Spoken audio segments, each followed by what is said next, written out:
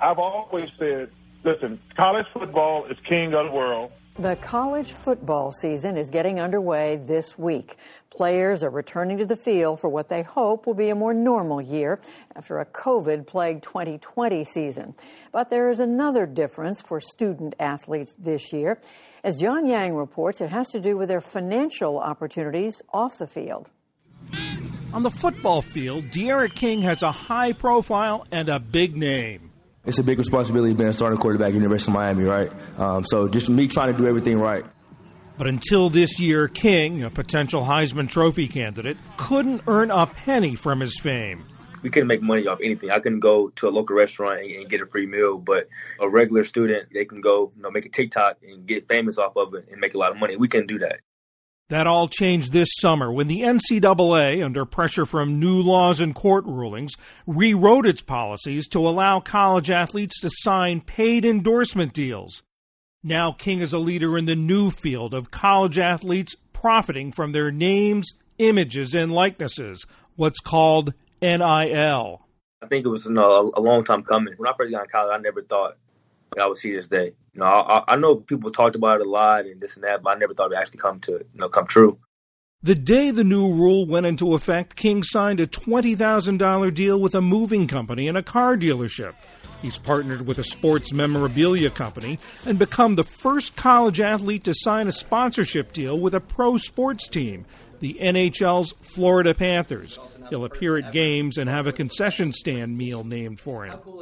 He's also co-founded Dreamfield to help athletes connect with NIL opportunities and navigate this new landscape. College football, college athletics in general, is so much money going through it. And I know people want to say, you guys get free education, you get a full-ride scholarship, and we understand that. But for us to make money, I think it just makes sense. It's no other industry in the world you don't make money for what you do. Being an athlete in a major sport at a major university is more than just a few months of competition. It's a full-time, year-round job. Training, conditioning, practicing, all on top of being a full-time college student. The pressure on the NCAA has been building for years. In 2014, a federal judge ruled that NCAA policies against name, image, and likeness violated antitrust laws. In 2019, California enacted the first legislation giving athletes NIL rights. NCAA President Mark Emmert called it an existential threat to the collegiate model. But more than 20 states followed California's lead, forcing the NCAA's hand. The rule change took effect July 1st. This year, money spent on NIL deals could be above $1 billion. Dan Matheson directs the University of Iowa's Sports and Recreation Management program. He's a former NCAA Associate Director of Enforcement. So many of these student athletes are not going to go on to lucrative professional playing careers. They're at the height of their fame, and capitalizing on their NIL rights gives them a chance to pay for current expenses, but also potentially build themselves a nest egg for when they get out of school and are starting out as young professionals. And more than just big-name football and basketball players are poised to benefit. Any student athlete who is able to develop a following, a brand on social media has the potential to generate revenue for themselves. They run the slide. Blocked! Lexi Sun doing it all. University of Nebraska volleyball player Lexi Sun's more than 75,000 Instagram followers put her in a good position to take advantage of NIL. She partnered with a volleyball apparel company to launch a clothing brand. Her Sunny Crew sweatshirts sold out in days. Sun, who also signed a deal with a Nebraska-based jewelry company, is in a master's program for advertising. She says NIL is about more than just money. I'm just able to have these hands-on and real-life experiences and conversations with companies about negotiating deals and just having these business opportunities and getting this experience, because as athletes, we're super busy and don't always get the opportunity to have a job before we end our sport. And so I think just being able to get this experience is going to be something that I'm going to take away from it and continue to learn from. The limits of the new rules are already being tested. A Utah-based protein bar maker offered deals to all 123 Brigham Young University football players. For players not on scholarship, the payment would be the equivalent of a year's tuition. The NCAA says it's up to Congress to sort it all out. We are urging Congress to pass legislation creating a single national NIL standard that would ensure that NIL payments are not a proxy for pay for play, that a national recruiting environment for college sports is maintained, and that students are not employees of their universities or their colleges. The NCAA is at a crossroads right now. Dan Matheson of the University of Iowa points to other challenges ahead for college sports. There are questions about what is the NCAA needed for and how does it need to look different for the next generation. The amateurism issues that are the center of discussion now have opened up a much broader evaluation of exactly what shape is the NCAA going to take going forward. Lexi's son and De'Ara King say they're used to balancing busy schedules, so the new opportunities of NIL won't distract them from either the classroom or competition. For the PBS NewsHour, I'm John Yang.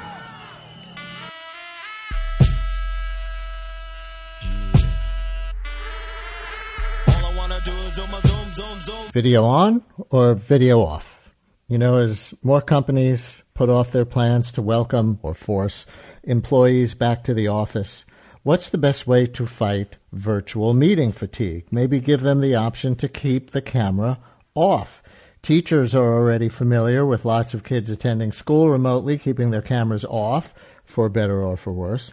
And a new experiment documented in the Journal of Applied Psychology aims to make sense of how the camera impacts the quality of the individual and group experiences via Zoom and other such apps. With me now are two of the authors of this study, Allison Gabriel, Professor of Management and Organizations and University Distinguished Scholar at the University of Arizona's Eller College of Management, and Kristen Shockley, Associate Professor of Psychology at the University of Georgia.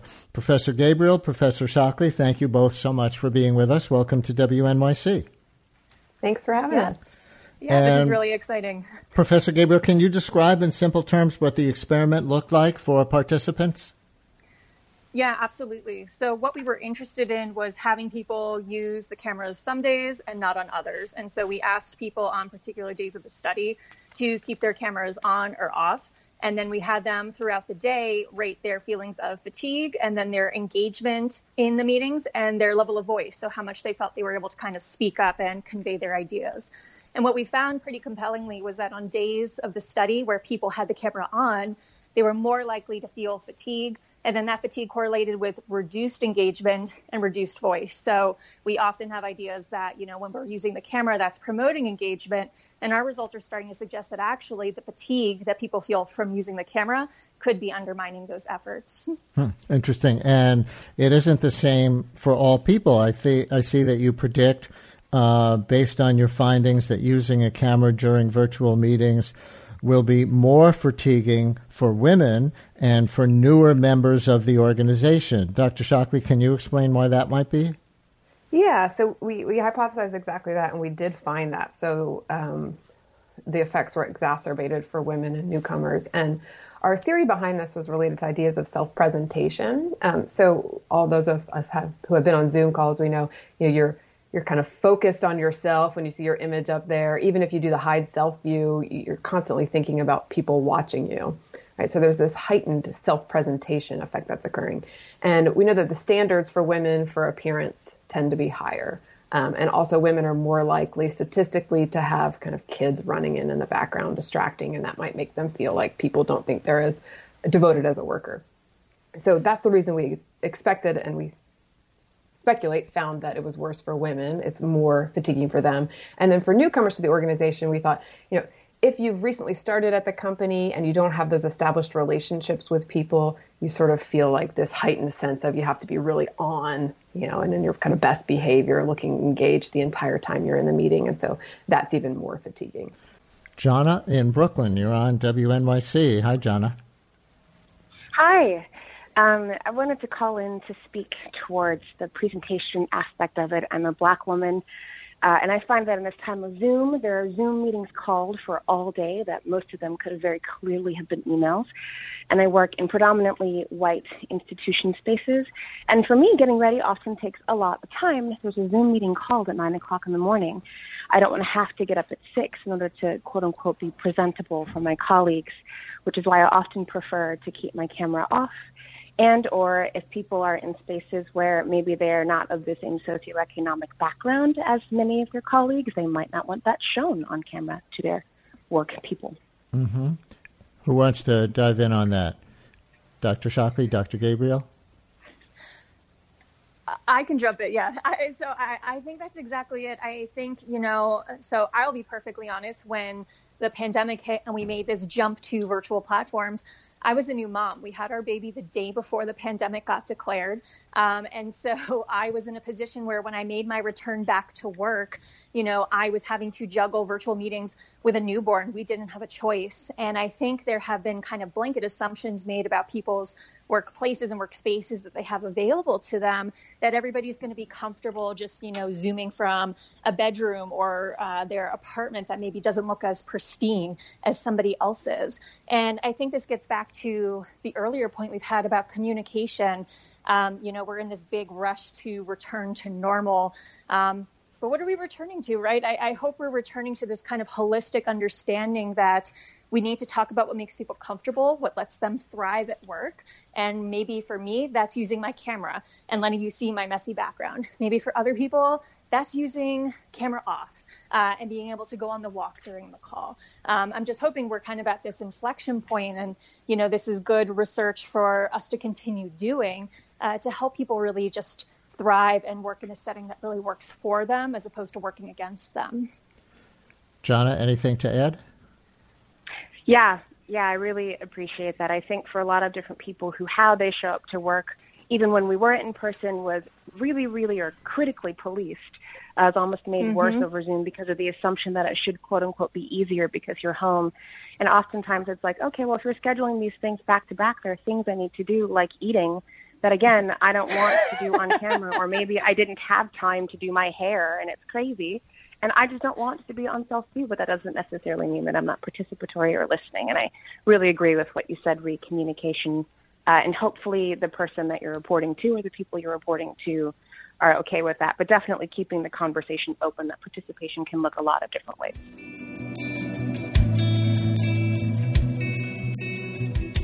Those are the smooth sounds of multi-instrumentalist Nick Caprino of Van Nuys. He had the time to record this in July because he wasn't working. He had lost his job at a bar during the pandemic. Like millions of other Californians, Nick survived the last year on unemployment money from the state and an extra $300 a week from the federal government. That money gave him a financial cushion, and Nick spent much of the past year, like so many of us, rethinking what really mattered to him and what he wanted to do with his life. In his case, making music. The pandemic, he says, gave me time to really pick a place that I felt I would be able to grow in, and actually a place that I chose to be. Not to just be I need this just to survive kind of thing. That taking out that I need to survive out of the equation just makes a complete difference. But Nick's time to reflect is about to run out. On September 4th, he and 40,000 other Angelinos currently receiving benefits will lose the $300 per week they've had throughout the pandemic. Plus, any gig workers who recovered because of the COVID-19 emergency will be out in the cold too. What's life going to be like for them and for our economy? Reporter Juliana Mayo has the story. Nick Caprino earned less income and unemployment benefits than he had working as a bartender. But the assistance money meant more to him than his full-time pay had because... For the first time in my life, I got to hit pause on everything and sit down, because usually when you're constantly just in that everyday grind, you don't really have time to think do I want to do this? Like, what do I want to do? That extra money and the time off work gave lots of Angelinos a new perspective. And now many people don't want to return to just any job. There have been many stories in the news about how hard it is for employers to find people to hire. The struggle to get an Uber, to check into a hotel, to find a restaurant that's actually open on a Tuesday night, that's all real. Why is that? Well, like Nick, a lot of workers had jobs they kind of hated. Plus, public-facing jobs carry risk. They were the first and hardest hit when the pandemic began. So now, some folks are choosing to pivot rather than sink back into subsistence jobs. This is probably where I should tell you that I'm one of those 40,000 people on unemployment in LA. I used the time during the pandemic to switch industries, from fashion to audio storytelling. The extra money gave me a chance to freelance and produce stories like this without worrying about having to take a low-pay full-time job just to get by. Other people on unemployment use the extra money for education, seeing that as a pathway to a better job, like Mike. I mean, I see it as kind of like a mini GI Bill. You know, it's an opportunity. Mike was a server in a high-end restaurant when the pandemic hit. He lives in Silver Lake, and we're using his first name only because he's worried about repercussions on the unemployment benefits he's still getting. He used his funds to go back to school to study Ayurvedic medicine. If everybody was supposed to stay home, you were given a stipend to stay home, and it's up to you to spin that how you see fit. And for me, it was a great opportunity and a very rare opportunity to invest in education and invest in my future. For others, the extension of federal benefits wasn't so much a chance to invest in oneself. It was the only money coming in. You might not know that anyone who freelances or owns a business usually can't get unemployment benefits. But during the pandemic, the federal government did make benefits available to them. Until next week. Emily in Reseda, also first name only because she's concerned talking to us could jeopardize her unemployment benefits, owns an event planning company. She says that money allowed her and her husband and 3 kids to survive. Through the program, I was able to get on unemployment, and though it was a small amount, it definitely made a huge difference in supporting our family. These days, as the unemployment is about to run out, Emily is focusing on a handful of clients who booked events when things were looking a bit sunnier. And that's that, like we work hard too. Gig workers, self-employed, 1099 workers, like we work just as hard and we pay a lot in taxes. And at this point, we're cut off. While individual gig workers worry about the end of federal money, Chris Thornburg, an economist with Beacon Economics, says in the big picture, the federal government provided too much. He says the funds will lead to generations of taxpayer debt and a labor shortage. He believes there are jobs out there for everyone. Today, you have over 9 million job openings in the United States. The vast majority of business out there, their biggest problem is getting people to do the jobs that need to be done. I asked him about people like Emily, who works in event planning, an industry with no return in sight. He had some tough love thoughts on that. People have opportunities, and yeah, it may mean, again, I want to be an event planner. Well, okay, and I want to be able to fly, but, we all have to operate within the certain realistic boundaries of the world around us. And yeah, you may have to go out and find some other job in the meantime. While there may be jobs, for Nick and Emily, the problem is the pay. Nick is back behind the bar now, but he got job offers for $25,000 less a year than what he had been earning pre-pandemic. Emily has been caring for her 3 kids full-time since her husband went back to work. She says getting a job isn't that simple. I have to pay someone $20 an hour to watch my toddler, no matter what I do. So, no, I can't just take any job. I have to be making at least double that to justify me being outside of the house and having someone here to watch my youngest, who's too young for, preschool. I have to take a job that is reasonable for my family and my expertise level so that it pays an amount that's reasonable to justify me going back to work.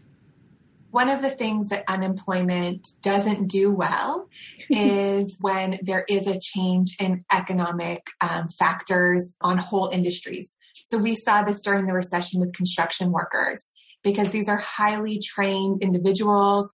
Daniela Urban is the executive director at the Center for Workers' Rights, a Sacramento nonprofit that advocates for low-wage workers. They have very specific skills. They were paid based on those skills and long-time experience. And so how could you ask someone who's been an electrician for 40 years but is unable to get that work to take a job in some other industry in the short term? That is a hard ask, especially if the worker hasn't already spent their time trying to transition on their own. Mike, the former restaurant server turned full-time student, says even without the extra funds, he's staying in school. No, not a chance. It was always a difficult and stressful job, and now it's just double. You know, I can't imagine that being in one of those kitchens where it's 150 degrees and you're wearing a mask and running around on the floor dealing with people with the mask on, and you have a chance to get ill. So it's just things have changed. Things have totally changed, and I've also changed as well. With federal money running out on September 4th, we can expect many other people's lives to change too. I was scared I would be one of them when I started reporting this story. But this week, after 6 months of freelancing and applying for dozens of positions, I got a full-time job offer. A good full-time job offer right at the buzzer. Here's hoping many of the 40,000 other Angelenos facing an end to federal benefits will also be so lucky. For KCRW, I'm Juliana Mayo. The city of Los Angeles has adopted a vaccine mandate for all city employees. LAUSD has a vaccine mandate for its staff, and at UC campuses, students and staff are required to have proof of vaccination. Many private businesses have already instituted their own mandates. But there are ways to opt out of vaccine mandates, sometimes for medical reasons, other times for, quote, sincerely held religious beliefs, also known as religious exemptions. So what qualifies as a sincerely held religious belief? And how can someone prove that they have one? To answer these questions, Dorit Rice joins us. She's a professor at the UC Hastings College of Law, where she studies vaccines and the law. Professor, welcome. Thank you. Well, let's get to these 4 words, sincerely held religious belief. They seem to be key to these exemptions. Are there certain religions that qualify for that or no? The focus shouldn't be on is there a religion that qualifies for this, because the way this exemption is applied, we're not looking at does someone belong to a religion that holds certain views. We're asking, does the individual have a sincere religious objection to the vaccine? And as you're suggesting, there's 2 parts to that. 1, is the belief religious? And 2, is it sincere? And both of them raise issues. How do you prove that you hold a sincerely held religious ideal that stops you from getting a vaccine? It's really tricky. And in a very real sense, the burden is on whoever is asking for the mandate to disprove that you have a sincere religious belief. And there's a lot of things they can't do. For example, they can't say, we'll only give you the religious exemption if you give us a letter from the clergy. Because the question is not, do you belong to a religious branch that objects to the vaccine, but whether you believe. So it can't be conditioned on a letter from your clergy. You also can't say, well, you're a Jew and we know that most Jews support vaccines, so you're probably lying. Because it's not about, do you belong to a religion that opposes vaccine? We're not enforcing the rules of your religion on you. We're just assessing your sincerity. The best those that are asking for the exemption can do is ask someone to spell out their beliefs. And if they see anything suspicious, request more information or even ask the person in and question them. And if they reject it, they should be willing to defend in court why they think the claim was insincere. And it's tricky. It would seem so, because I couldn't imagine. I'm a worker, an employee. I go to my boss. I go to the human resources office and say, hey, I sincerely believe, because of religious or spiritual reasons, that I shouldn't get a COVID vaccine.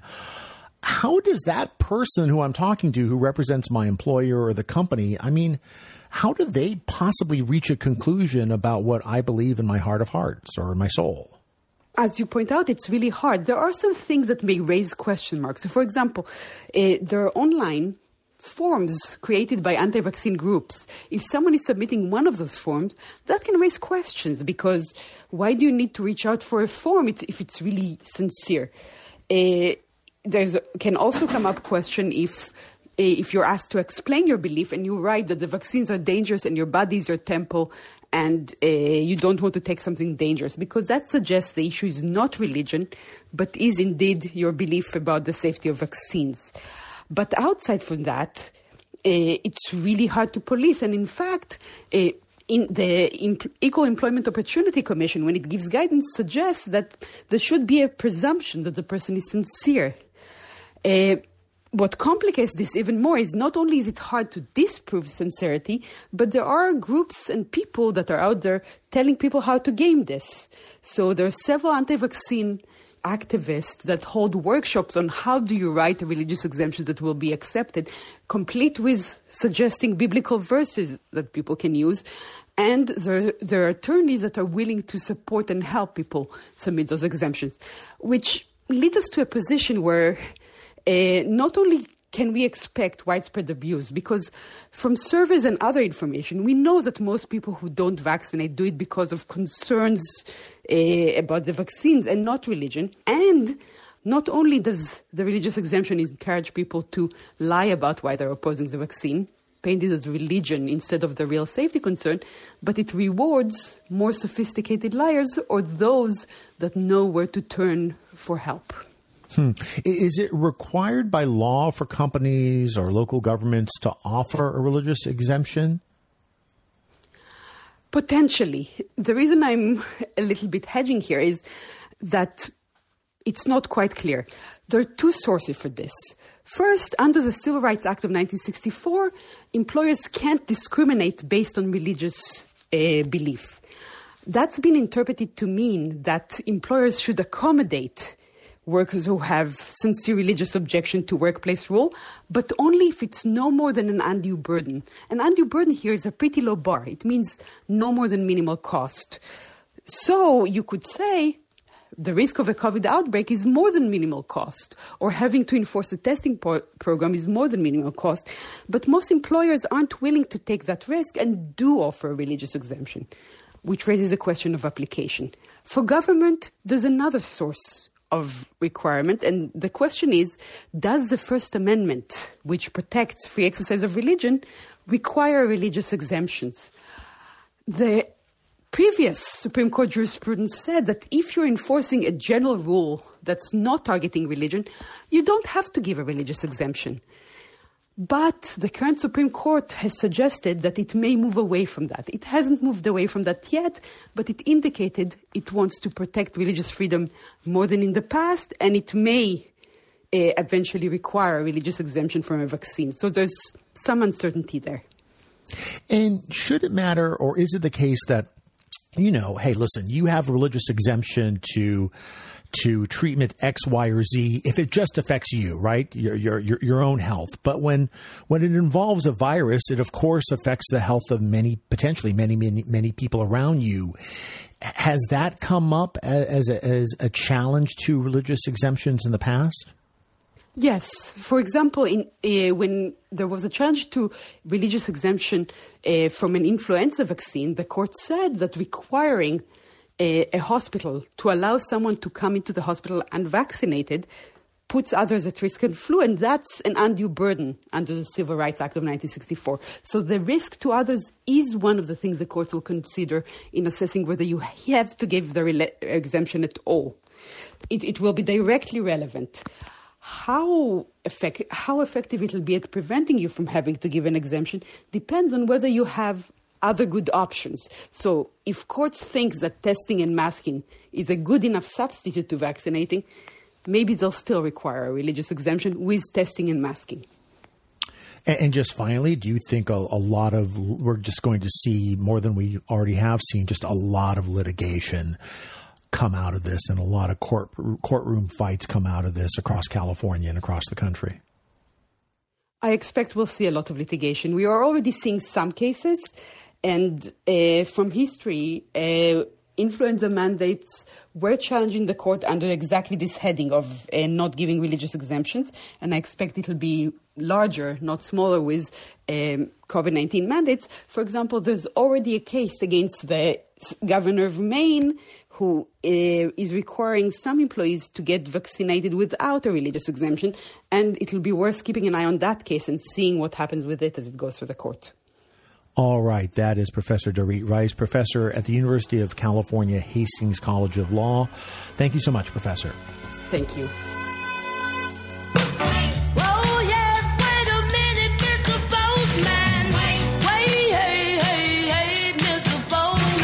The U.S. Postal Service has been cheating mail carriers out of their pay for years. That's according to a new investigative report by the Center for Public Integrity. Arbitrators who have looked into these complaints have called the wage theft heinous, egregious, and systemic. Alexia Fernandez-Campbell reported this story. Welcome to All Things Considered. Thanks for having me. So you report that hundreds of post office managers across the country have been caught changing mail carriers' time cards to show them working fewer hours.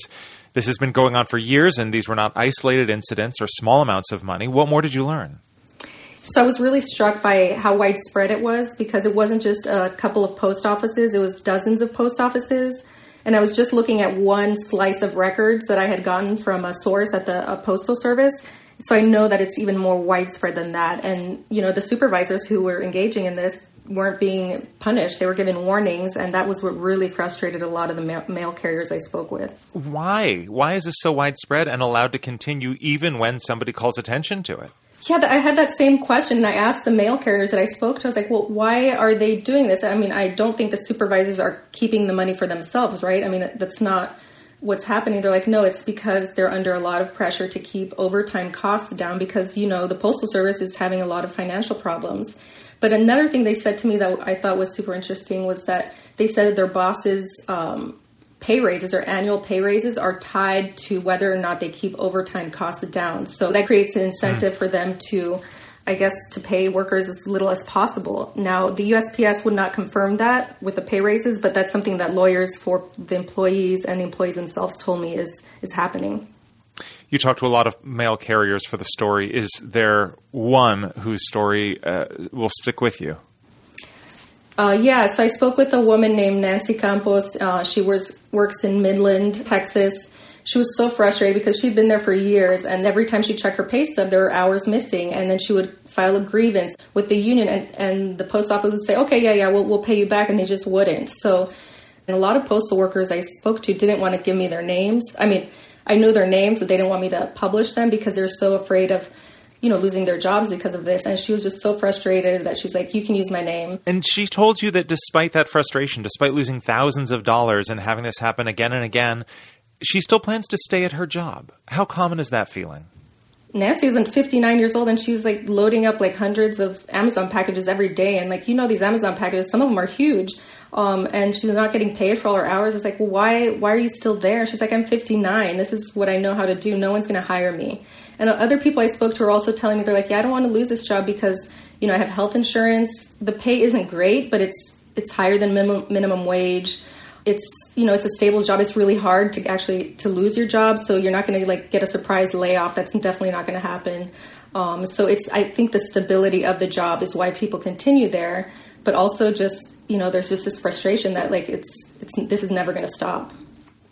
Working as a mail carrier is a job that traditionally has been a path to the middle class, and many people who hold these jobs come from racial backgrounds that have experienced systemic discrimination throughout U.S. history. Do you think that is relevant to our understanding of this story? Especially for Black Americans, yeah, working at the post office was a way to get around the discrimination, or at least the amount of discrimination in the private sector. It's not like USPS has no discrimination, but, it's a different process for getting raises. Everything's different. The pay is more, there's going to be more pay floors and that sort of thing. We do know that Black workers are overrepresented in the Postal Service. people's wages and income are being suppressed to some extent. So they could be progressing even farther, moving along, growing their incomes, and they're just not because they can't, their hours are being cut. That's Alexia Fernandez-Campbell, senior reporter for the Center for Public Integrity. Thank you for your reporting. Thank you so much.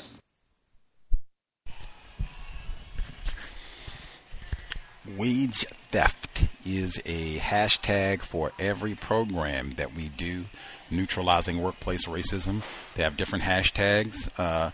Sometimes neutralizing workplace racism, labor, economics, counter racism, Gus T. Renegade. Some of the common hashtags: wage theft, policy and procedure is another one.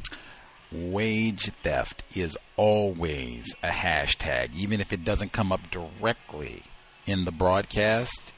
Wage theft is always there.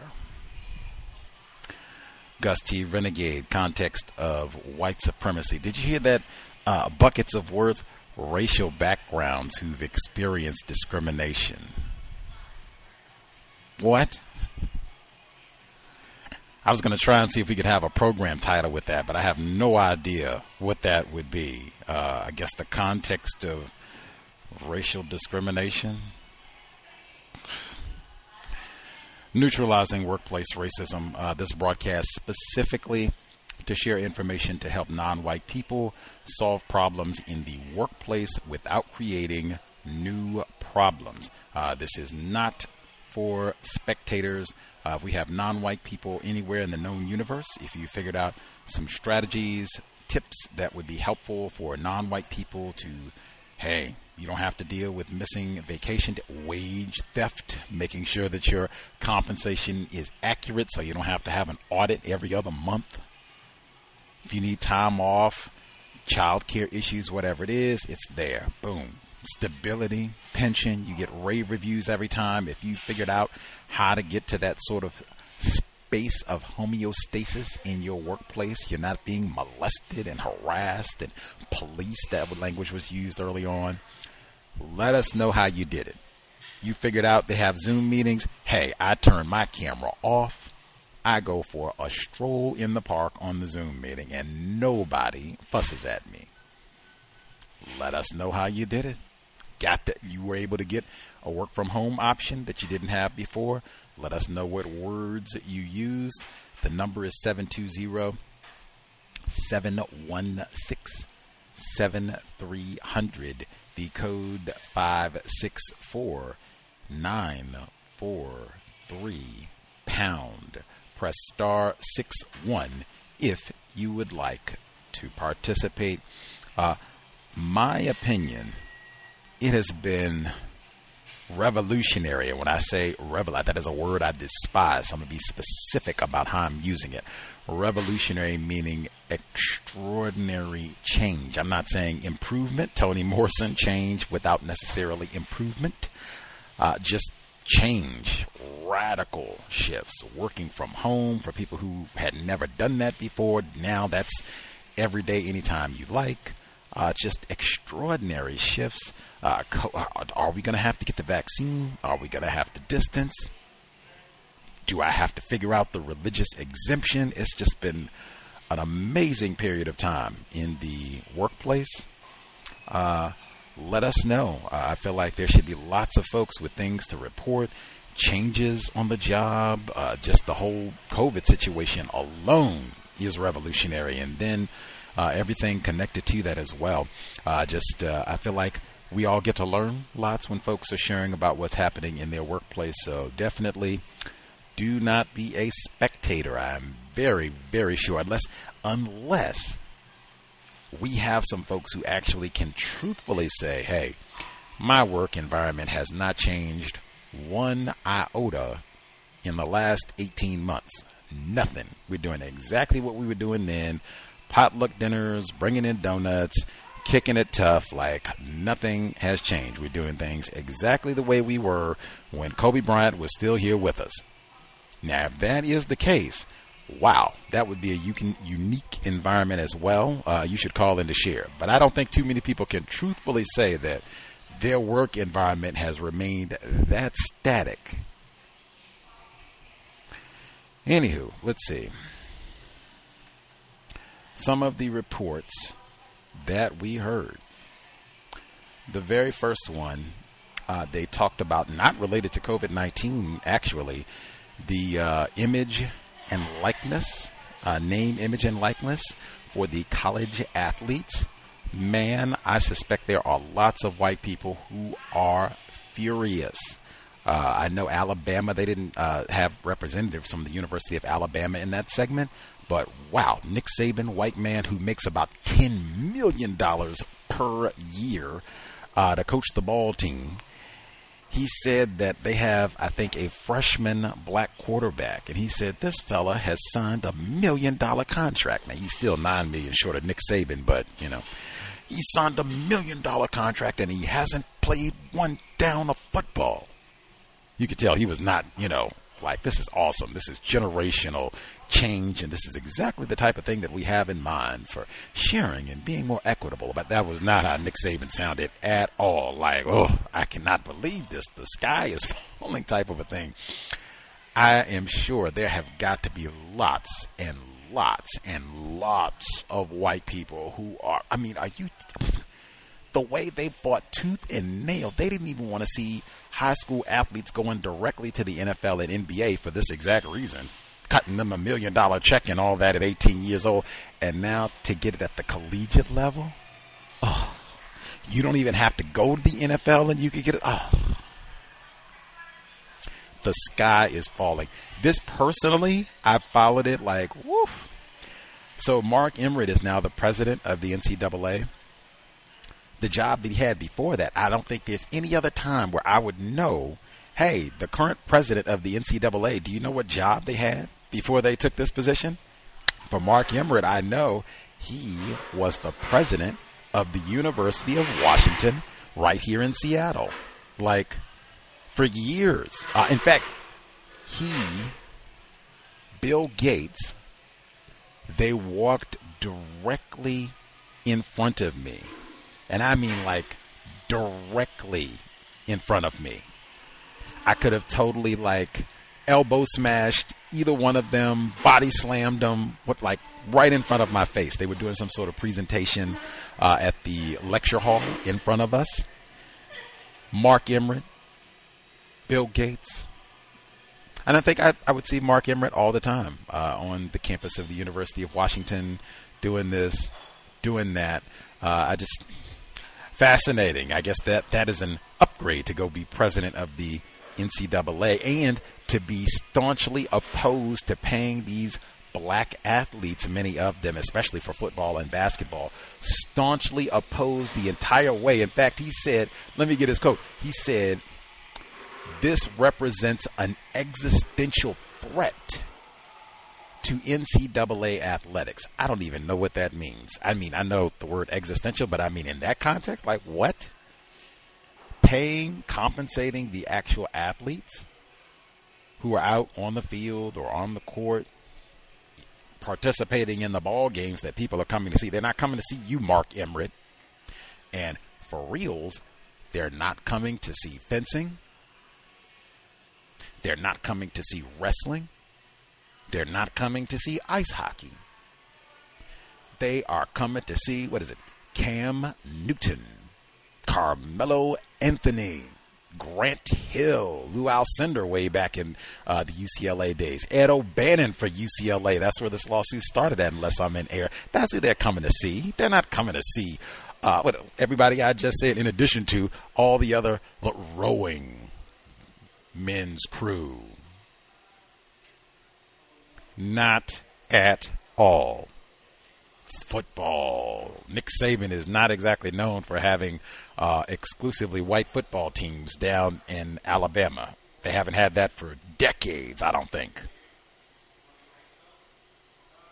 Tui Tagovailoa. Can you imagine him playing there in 1960s? Come on. Anywho, Mark Everett. I hope they get as much money as they can, and financial literacy at 18. Like, man, if I even had a thought that I might play some college athletics, anything, fencing, jousting, whatever it is, badminton, anything, Can we get financial literacy classes freshman high school? Like, let's get that knocked down now. By the time I get to college, like, ooh-wee, I'm going to have my portfolio. I will be ready to invest. Let's get the money. Show me the money. That's what he said. I've seen Jerry Maguire. Show me the money. We're ready to roll. Freshman year, we are putting it down. They are not interested in seeing black people who are in college developing a nest egg. Are you serious? You're not supposed to have a nest egg. Not even supposed to be at college, really. Get some brain damage or what have you, and then we can boot you out in 3 years or whatever when we're done with you, and you can hobble around and have your little brain damage and sell some pizzas or what have you. Very sad, very common. Let's see. So then they had the report on the Zoom meetings, right?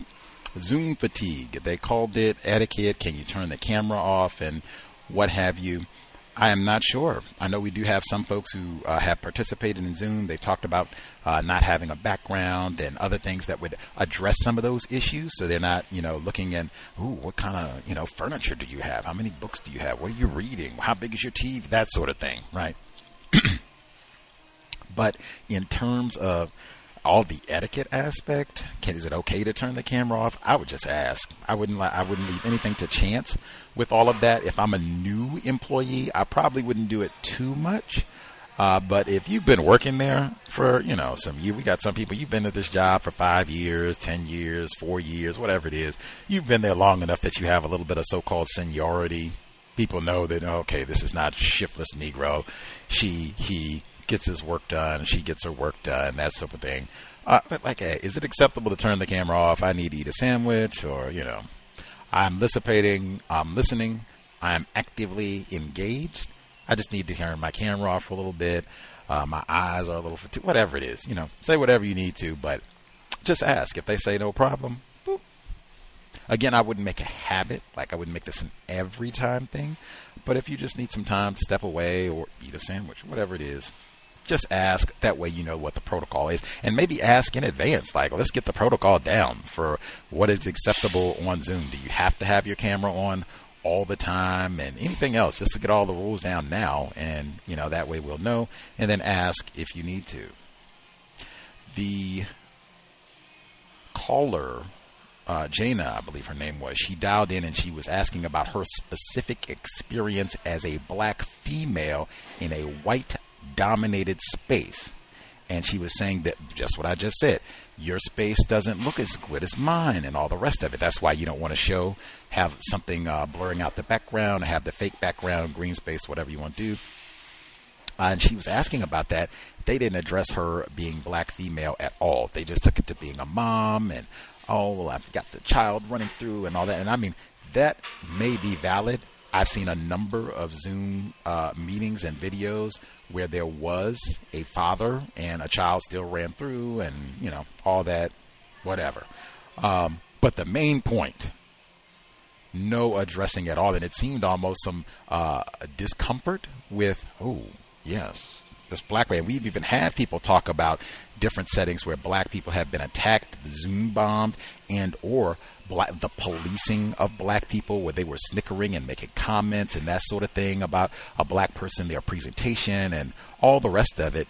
No commentary to that at all. And these are scholars, people that sit around and study this material. And in fact, they went to the apartment looking dirty. She didn't say anything about her space looking dirty. She did say, hey, if socioeconomically, because race soldiers have stolen everything, if I don't have all the loot that you do, and I feel, oh man, is something, deficient about me? Maybe I haven't got my act together. Nope. System of white supremacy racism. She did say something about that. I didn't hear that addressed at all. The religious exemptions, pause right there. Does anybody know of a group of black people, even non-white people, who have a site set up for religious exemptions? We're anti-vaxxers and this is ridiculous and we want to help you. This is how you fill out the form successfully. These are the verses from the Bible to quote. Does that exist? Is it in red, black, and green? If somebody knows, could you please, pretty please, you can shoot it to me on Twitter @UntilJustice. You can post it on my Facebook page, email it to me. Does that exist? I would love to know. I would love to see and read what they have on their site. I suspect it could be a lot of white people. That's who I've seen who've been out doing all of this protesting against getting the vaccine. But that's what I was saying about there have been so many changes in the workplace. I guess one, it would be checking to even see, because sometimes I see they've offered or they've mandated it's a vaccine and there is no religious exemption. Some areas have done that, so I guess it's something that you have to see. I didn't know, as it was explained in that report, that it's supposed to be a presumption of truthfulness. Like, it's not supposed to be that you are skeptical and kind of poking and prodding to see if, there's something nefarious going on here. Maybe this is not a true religious belief that's happening here, that's not supposed to be the attitude, unless there's, a reason in terms of what the person is saying. So that's interesting. But I heard they had the fake vaccine cards and all the rest. So I'm not surprised that this is an industry, and, white people have sites set up to help, if you don't want to do this vaccine. The segment about rethinking, they were talking about the unemployment benefits are set to expire. I've seen a number of reports where they've shown different areas where those benefits expired already for some folks, and it did not change. They did not see an immediate boost in employment.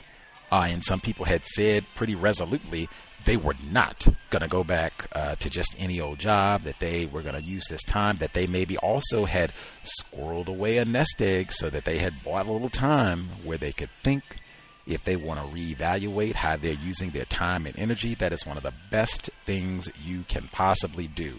The system of white supremacy keeps the vast majority of non-white people, exactly as they said, just on the daily grind, where you're not able to think, not even able to think about your life. That big question, what is my purpose for being in existence? He was talking about an existential threat. What is the meaning of my life? Why am I here? A black female, a black male. Why am I on a planet dominated by racism, white supremacy? What am I supposed to be doing with my time and energy under those circumstances? That should be a question that you sit around and think about a lot. You might need 2 years to sit around where you're not working and think, and then do some more thinking. This system is totally opposed to that. Dr. Wells, and she used to talk about noise. Have she at school next to her residents contributed to her poor health, maybe even her death, some theorized? Noise, so you can't think, brain computer can't work well. Have loud noise in the subway and the train and garbage trucks and traffic. Noise, and then you got to go to work, get you up so you have to work maybe 3 jobs. You just work all day long, and then you come home and maybe doze off for 30 minutes and you get back to work. You never get a chance to think. Just survive on the grind, on the grind. Mr. Fuller had said that maybe take some of this time, sit down, as opposed to complaining about the shutdown and we can't go here, can't go there. A lot of which seem to be complaining about, man, we can't go drink and get involved in some debauchery. I'm not saying everything, but it was a whole lot of, man, we can't go drink. Maybe use this time to sit sober, or sit soberly and think. What am I supposed to be doing with my time and energy? Maybe that leads to you going back to school, switching jobs, lots of different things. Anywho, let's see. The wage theft, man. That's a hashtag every program for a reason. Lots of creative ways. They were talking about the post office. We talked about it in other contexts, even other countries. The post office, my goodness, like, for shame, going and looting because we don't want to pay them overtime. And then blame it on we've got all our financial woes and, what are we going to do? We'll steal from these lowly postal workers. Totally disgraceful. I'll share both the comments. I'll start with the positive. I appreciate it because there is a perspective that much of the maligning of the post office, I think Donald Trump used to bash the post office when he was president quite a bit. Much of that is because there is a perception that the post office has hired a lot of niggers, that's been one avenue, as they said in the report, avenue for the so-called middle class to maybe get a few more nickels for some black people, particularly at times when there was a lot more explicit white supremacy racism and might have been more difficulty for black people getting a job. The post office federal employee, hey, go around and say you got a government job, work for the U.S. Post Office. This would be a group to target. We'll steal from these niggers.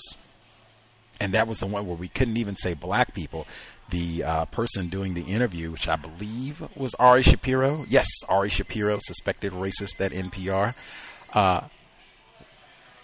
He phrased it right, and I think I can even give the transcript. I'm going to say it exactly the way he said it in the segment. Yes. Many people who hold these jobs come from racial backgrounds that have experienced systemic discrimination throughout U.S. history. Buckets and buckets of words, and in my opinion, that act of white supremacy racism, and deliberate, in my opinion. You can't say black people?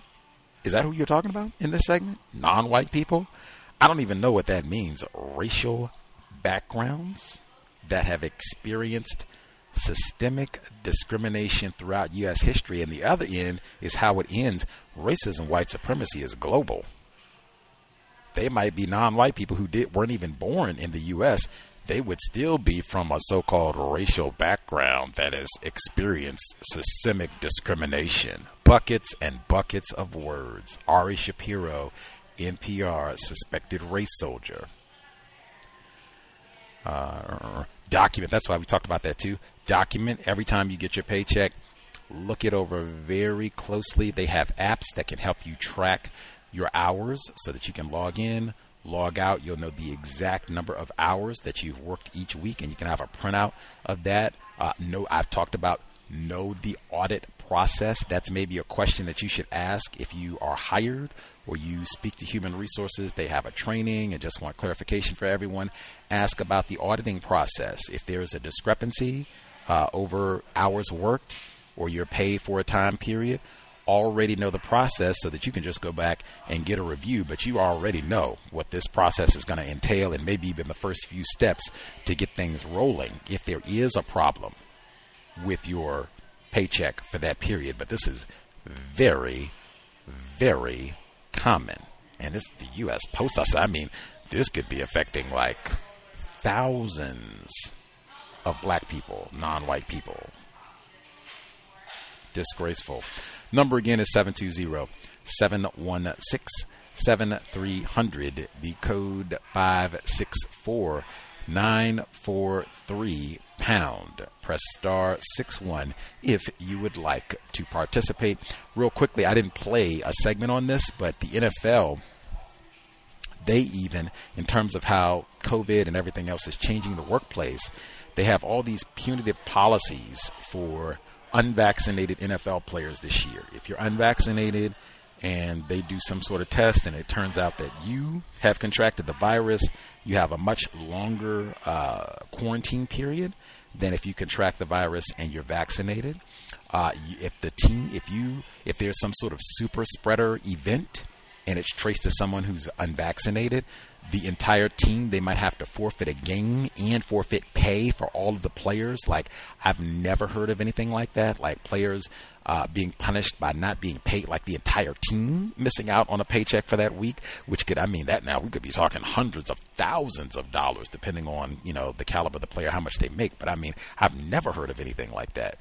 This week, the NFL season is about to start officially. I think next week, sometime, after Labor Day weekend.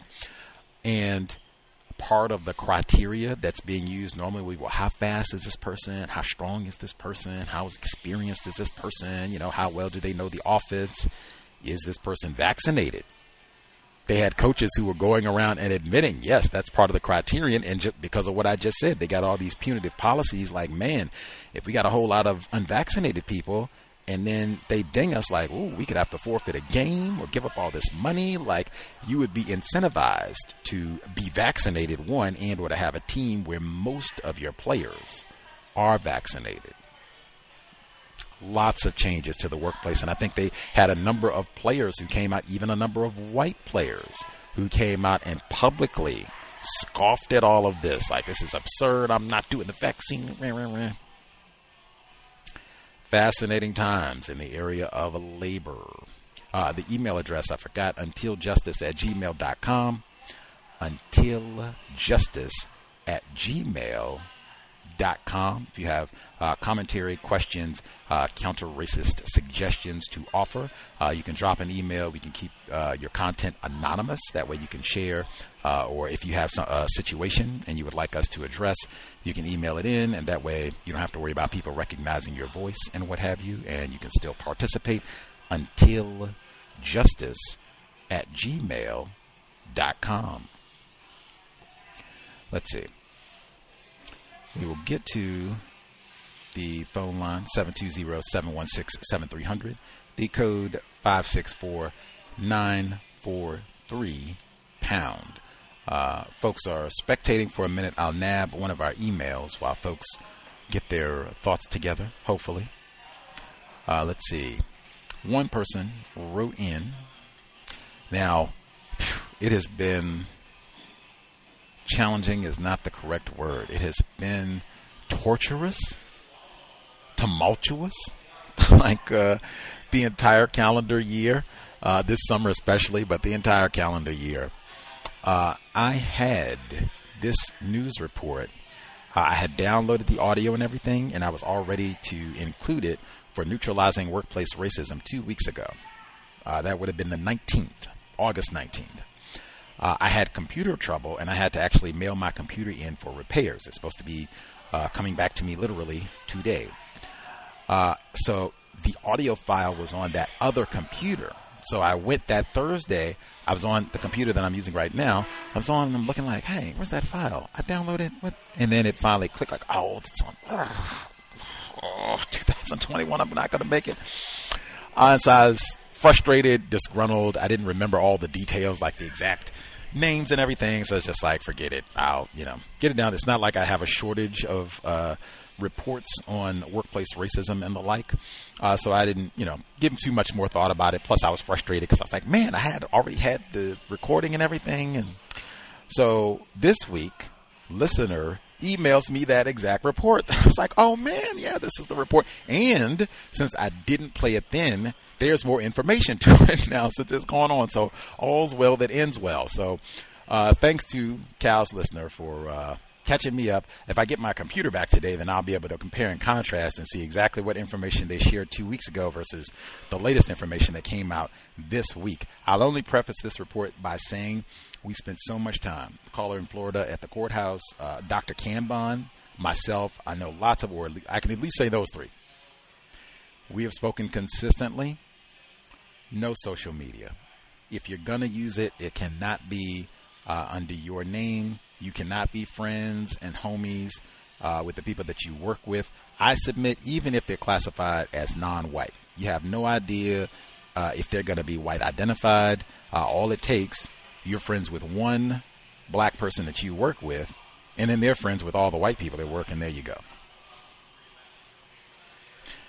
You do not need to be social media friends, pals with any of the people at work. If you work in a job where you do have to have that, this is a business social media account, and it has to be used as such. That would mean you don't have vacation pictures. You don't have pictures of your family, your residence, nothing except business material. That's what would be on your social media page. If that were your code, you will never, if you abide by that rule, you will never end up in a situation like this. A high school principal in Colleyville says he was ordered to remove this photo of him embracing his wife from social media. Dr. James Whitfield has faced sharp criticism from some parents who are accusing him of teaching critical race theory. One of those parents also complained about the photo. Dr. Whitfield is only talking to NBC5, and here's our education reporter, Wayne Carter. It was supposed to be a celebration for Dr. James Whitfield and his family. Whitfield named principal of Colleyville Heritage Middle School 2 years ago. But before he could pop open the champagne, his boss called and asked him to check his email. So I kind of looked at my wife like, I don't know what's going on. He looked online and immediately saw a photo he and his wife took on the beach, a photo shoot by a professional photographer on their anniversary. I look at the picture and then I look at the words above it, and it says, "Is this the Dr. Whitfield that we want leading our schools?" And I showed my wife, who immediately, she begins to well up, with tears. What did that mean to you? I see a black man with a tattoo on his arm. There's the black man, the tattoo, but also my wife is white. And I would like to believe that there was some universe where that wasn't why he sent that message. Whitfield, one of the first African-American principals in the district, has been accused online and in board meetings of promoting the belief that white people are inherently racist. It's something he and the district have denied. Stressed over the accusations, Whitfield said he couldn't shake the photo incident from his head. What did the school district say to you? They said if you could take it down. And I asked, why? Like, what's wrong with the picture? What did they say? It was, hey, we're just trying to avoid, any conflict. Grapevine Colleyville ISD said in a statement, some of the photos the district received contained poses that are questionable for an educator, especially a principal or administrator. It had nothing to do with race. We wanted to provide a smooth transition for Dr. Whitfield, which is why we advised him of the concern and made a request for the photos to be taken down. I think it's sweet. He's a happily married man. It's him and his beautiful wife. They have a beautiful family. Parents from Colleyville Heritage learned of the photo incident in a social media post Whitfield made over the weekend. This mother supports Whitfield fully and says whether race or poses, there was no reason to censor him. And I chalk it up more to educators are just held to a different standard. Unfortunately, I think it is silly. Whitfield says he's humbled and regrets he held this in for so long. I wish I would have had the conviction to say, no, I'm not going to take it down. That's a picture of me and my wife kissing on the beach. There's no reason for me to take that photo down. A petition in support of Whitfield already has hundreds of signatures. Wayne Carter, NBC5. Context of white supremacy. Dr. Whitfield, a victim of white supremacy. Incidentally, one question I definitely would ask, what aspect of policy and procedure does this image violate? Get my pen out and ready to write that one down. Lots of schools do have social media policies, so it may be, you can just add. That's why you can ask. Have the policy and procedure in front of you. Which portion of policy and procedure does this image violate? Sometimes that alone can shut things down when it can't be. It seems like we're talking to you like you have violated a policy, but then we can't point to the policy that you violated like, shut things down quickly. All of that said, tragic arrangements, confusion. That aside, I think I've said pretty consistently, even if you're married, you're non-white, you're married to a non-white female, I wouldn't have those photographs posted around my office, workstation, vehicle, if you drive, none of the above. Cubicle, none of the above. Said that consistently. You're not going to be social media homies with people that you work with, so they're not going to be rifling through all the images and pictures that you have online on social media because they don't have access to your account. If you do have a business social media account, you wouldn't have pictures of your family, friends, house, none of that information, children. That's not going to be on your business social media account. Those things are personal. This would solve a lot of these problems. Incidentally, I have no idea what critical race theory had to do with any of this. A black male posting a picture with his white female wife. What does that have to do with critical race theory? I need that one. They would explain that one to me after they tell me which portion of policy and procedure this image violates. All of that notwithstanding, I'm pretty sure if this were a white man and, I'm principal, my wife and I have an anniversary, it's on my private social media page or Facebook, whatever, Instagram, pick one, and some of the folks in work said, oh, look, okay, he's got, I can't imagine that, oh my God, what is going on?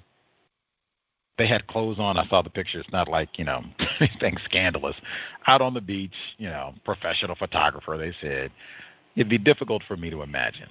Now, I suspect if this had been a black male and a black female, that also could have been a problem. We're not trying to promote that either. I don't know if it would have been as much as this, but I could also see that being an issue in this a white-dominated environment. If it was a black school, who cares? Next room. But, yeah, either way. Social media, super dangerous. You want to be very careful about all that. I would not be homies with people that you work with, even if they are victims of racism, non-white people. That can be dangerous too. Number again is 720-716-7300. The code 564-943#. Press star 61 if you would like to participate. No spectating, por favor. Again, like I said, it is a bummer for so many things to be happening in the workplace in terms of COVID-19 alone and how much that's disrupting, and then people actually leaving the workplace saying this is ridiculous and it's seeming like they're hurting for workers and all these other issues happening on the job, and to not to have more observations or, even if it's not mistreatment, which, thank goodness, certainly not hoping for folks who are experiencing lots of racism, but at least being mindful. I hope people are, not falling down on being observant to things that are happening in the workplace, even if you directly are not being mistreated. There are just so many things. Be mindful of policy and procedure changes and the like as we proceed. Nab, one more email from listeners while folks are getting their thoughts together. Let's see. The COVID-19 said, now this is what this is about. That's why I said, I find a hard time believing that, folks are not experiencing or observing shifts, even if it's not in policy per se, but in behavior amongst the people that you work with, just around the Rona situation alone. One person wrote in, female victim of racism, black female victim of racism. So they sent around an update regarding the COVID-19 protocols, and this is an academic setting, school setting. So the district has sent out further clarification regarding COVID quarantine and sick leave. COVID-19 questions and answers. I've been exposed to a positive case. Am I fully vaccinated and asymptomatic? Oh, wait a minute. Am I missing a portion? It looks like it might have cut off some. I guess it'd be difficult to get all of it, but the same. I've got a few people who've mailed me updates to the policy and procedure. One of the first things that I've said is make sure you read it over. I'd maybe read it over 2 or 3 times. Some of these are longer than others. This one is not too long. This one looks like it's maybe 2 pages or so. Most of the ones that I've seen are they're less than 10 pages, generally speaking. Some of them are only 2-3 pages. Some of them have been 6 pages or so. But read the whole thing. Read it more than once. If you print it out, or I guess if you can look at it online or something once you get home, read it once you're rested. Like if you're coming home, you've worked a full shift or what have you. If you have offspring or other, things that you do, you might be a little stressed, might be a little tired. Brain computer might be worn down from a long day. Look at it when you're fresh, maybe the next day, or maybe give it a second look. See if you have any questions.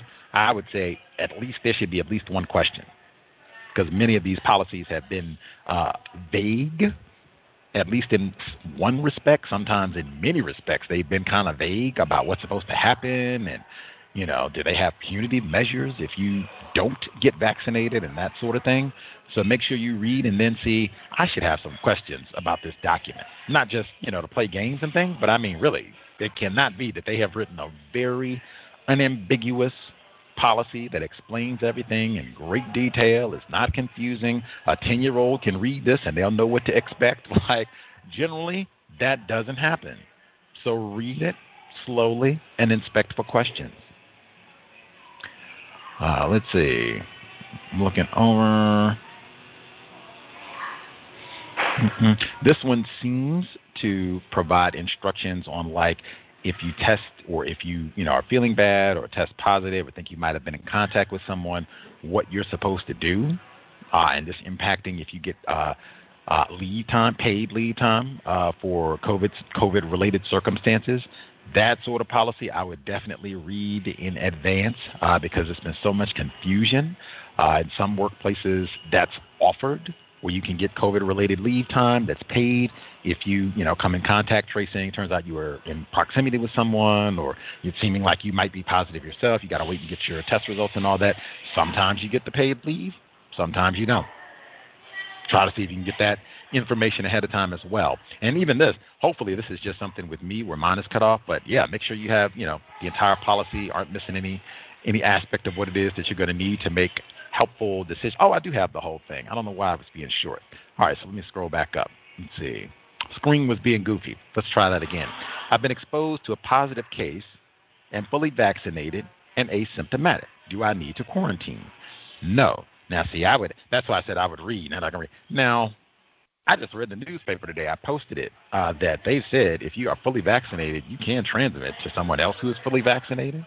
You can contract. They said that repeatedly. So, that would give me pause. Like, you could, if I'm reading this right, you could be vaccinated, exposed to someone who is positive. I don't have any symptoms. I don't need to quarantine. Okay. My child was exposed to a positive case at school or daycare. Am I entitled to CSS time? No. Your child is considered a close contact to the positive case. You will not quarantine or test. Let's see. I have COVID symptoms and will test or have tested. Am I entitled to CSS time if my results are negative? Yes, you are entitled to CSS time for the days you were out for testing and awaiting results. That is not always the case. I've heard some workspaces where, nope, that's on you. And, and I've even heard where they've, hounded the person daily. Did you get your results back? Be great if you could come into work today. No? Okay, we'll call back in an hour. Like that sort of thing where they didn't even let the person chill and get themselves together. Let's see.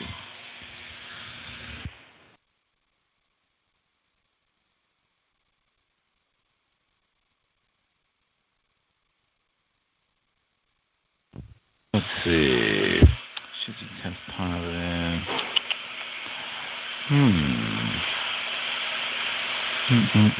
This is pretty detailed, at least the one that I'm looking at.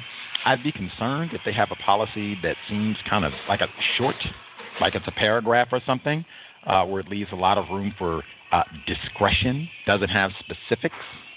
Ask lots of questions, because then, they can kind of treat each case on a case-by-case basis, as they say. But either way, ask lots of questions. Be sure your question gets answered. This might be one where it'd be good to have the answer in writing, depending on what your question is, what the circumstances are. Let's see.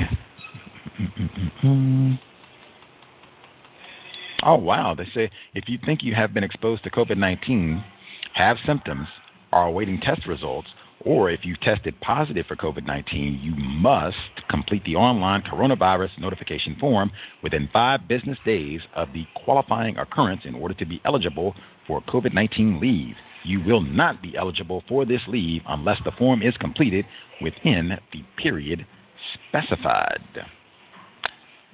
Interesting. These are the type of things important just in terms of making sure if there's compensation, paid leave, I would not want to have this information late. Get this information as soon as possible, because a lot of times there can be paperwork errors where they delay compensating you, or that'll be the rationale, as they said, if it's not within a certain time period. So that's why really important, any updates to policy and procedure or their COVID-19 protocols, read that information, make sure you understand it, ask questions, then everything is just a review. Hopefully you don't need to use that information at all. Let's see. Caller at 1159, now by the folks. As I see hands, 1159, did you have commentary? Should be with us. Can I be heard? Yes, ma'am, we can hear you. Okay. Greetings, everyone. Greetings, Gus. So I recently started a job. I was unemployed for a while. I'm self-employed because I got this job to supplement my income that I make from my art. And so I tried to get into care work. And so I'm basically a nanny for 3 non-white children. I drive them to and from school, and I take care of one of them while she waits for her siblings. And during the course of I just started, it's just been a week, and I'm very concerned at the state of non-white children based on just what I've observed right now from the children that I've been working with. Just the exposure to a lot of sexually explicit language. A lot of the youngest child is 8, and she consistently kind of talks about her body in a sexual way and talks about things that she wants other non-white males to do to her body. She also called herself gay at one point. And there's just been a lot of things where she consistently talks about, hating being Black, thinking that being Black is equivalent of being dirty and poor. And it's been hard to kind of, get through to her. But I just ask a lot of questions and try to understand why she thinks that the way that she does about herself and how she's exposed to a lot of this type of language and behavior. And I've just been making a lot of observations that I'm going to inform the parents about, or attempted parents, once I kind of compile everything in a way that makes sense, because I don't want her to feel, hurt by it or feel like I'm betraying her, but I want her to be able to get constructive advice from the attempted adults in her life. But overall, I also have a associate who's substitute teaching, and she just started this week as well, and she's working with 7th graders, mostly non-white. And she said that a majority of her class, they cannot read.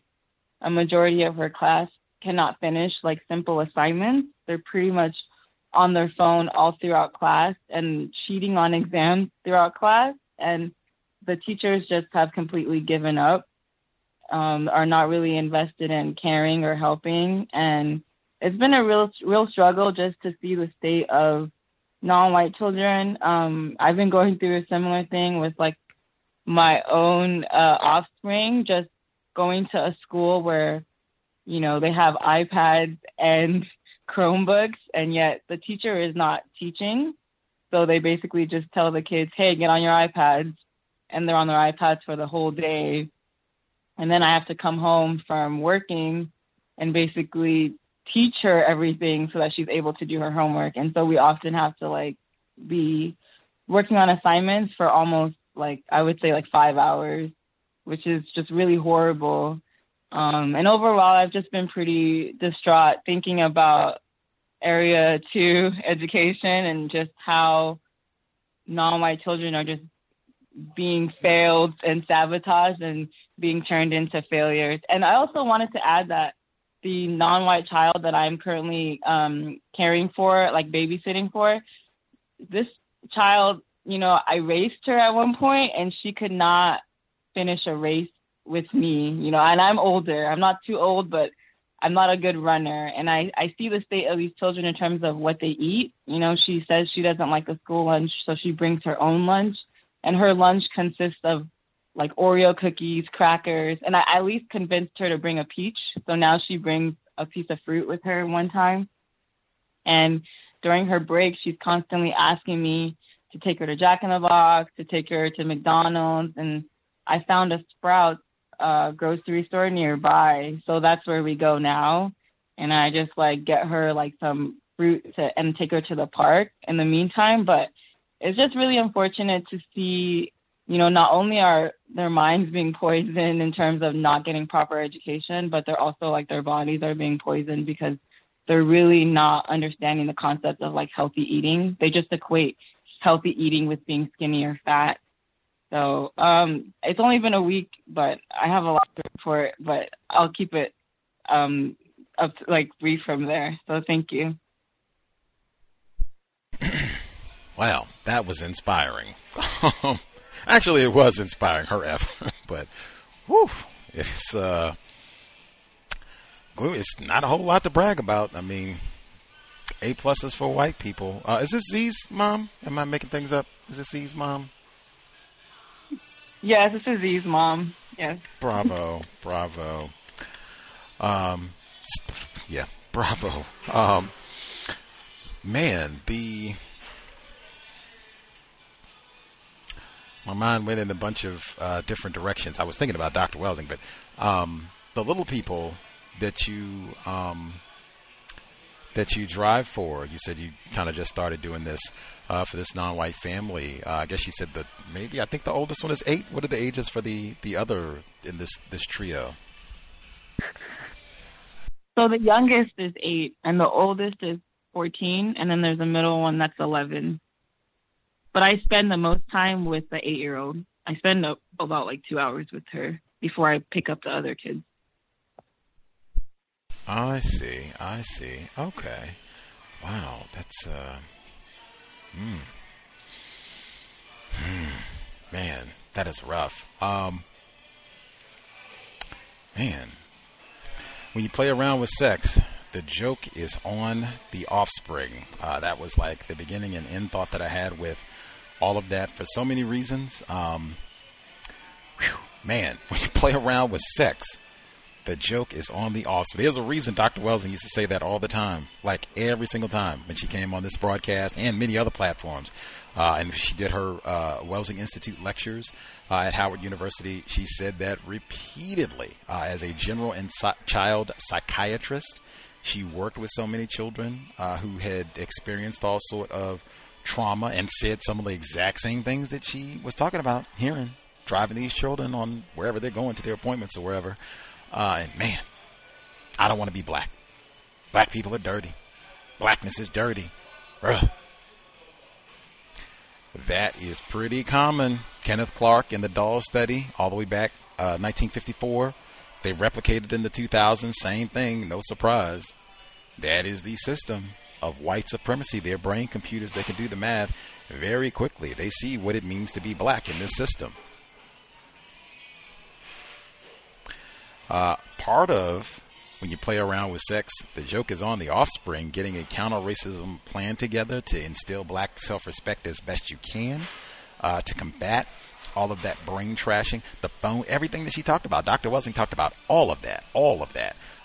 In the phones that she said, I said the television, that's a big part of that brain trashing and being in front of those screens with all that white supremacy programming. Dr. Welsing talked about that.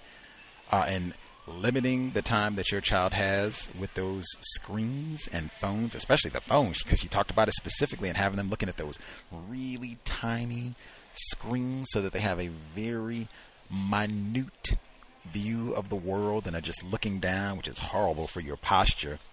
Looking down at these really tiny screens all day as opposed to looking up and being able to see the big, huge, vast universe just on this little screen. Looking at these white figures, no doubt. Talked about that specifically 2013 when she was on the program. And then the food component, like, man, that is not that I'm ignorant. I mean, that was me. Everything that she said, like, I didn't grow up on the West Coast, so I mean, we didn't have Sprouts and we didn't have Jack in the Box, but we had McDonald's. Like exactly what she said. Like, I don't like what they have at school. I'm going to take some Oreos and some potato chips, probably not cracker. I'm going to get some Oreos and some potato chips and some nonsense. And then, yes, McDonald's. Yes, cheeseburger and some fries and a heap of cholesterol and some food coloring and some poison. I was confused because she used the word race. I'm thinking, racism. Blah, blah. She said she couldn't beat me in a race. I was like, race? She couldn't beat me in a race? Oh, you mean like a foot race? Okay, got it. Couldn't beat me. I was like, That right there, like Judith Finlayson, I just mentioned that earlier this week. She did that book, You Are What Your Grandparents Ate. She talked about what you eat while the 9 months while that child is in fetus has a huge impact.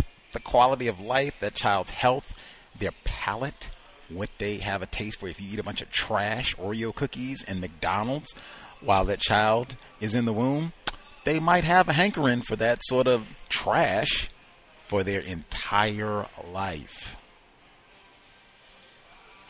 Dr. Welsing talked about that, really taking the production of black children seriously. Like, that is disgraceful. Like, to have a child that young and just feed them poison all day long and no physical activity and watching trash on television. The sex, we talked about that. We talked about that this week. I think Bay Area Mom, she might be listening. We talked about almost everything that she said. She's in the Bay Area, California. How about that? We talked about everything that you just talked about. The sexualization that Dr. Welsing talked about that all the time. So much of the content that's on these screens and the music is absolute trash and filth. So to sit around and have children just exposed to that, no, sir. How does an 8-year-old even know what it means to be gay? You don't even know how to spell peach yet. What do you mean that you're gay? A+, racist man, racist woman, A+ across the board. Like, that's what I meant. Like, wow, that was inspiring, being sarcastic. Like, wow, that is nothing to stand up and cheer about. Black and I'm proud. Like, nothing. Bravo, what was inspiring, the food, getting them the Sprouts, and hey, let's put those crackers down. Maybe we don't need to go to McDonald's. Let's go to Sprouts. Let's get some fresh fruit. It's summertime, man. Retired firefighter just said that with the DCS program. You are in Florida. There is no way you cannot be pigging out on all kinds of fresh, nutritious, juicy fruits and vegetables. We're in Florida. We're in California. How can we not be going to the farmer's market? That's what I told retired firefighter. Going to the farmer's market, man. Like, picking out fruits, fresh figs, peaches, cherries, watermelon. Going to town. It's summertime, man. It is devastating the long-term implications of all of that. Having someone at 8 years old super sexualized, talking about they're gay, and then they eat Oreo cookies and Jack in the Box all day long. Like, wow, what that looks like at 30 years old. Not universal woman, about as far from universal woman as you can get. People make changes, but I mean, wow, that right there is how racist man, racist woman can look at an 8-year-old and say, oh yeah, jail. Oh yeah, not got college. Teach. We already know. Nothing constructive. We don't even have to worry about it. Neutralized already. We got them.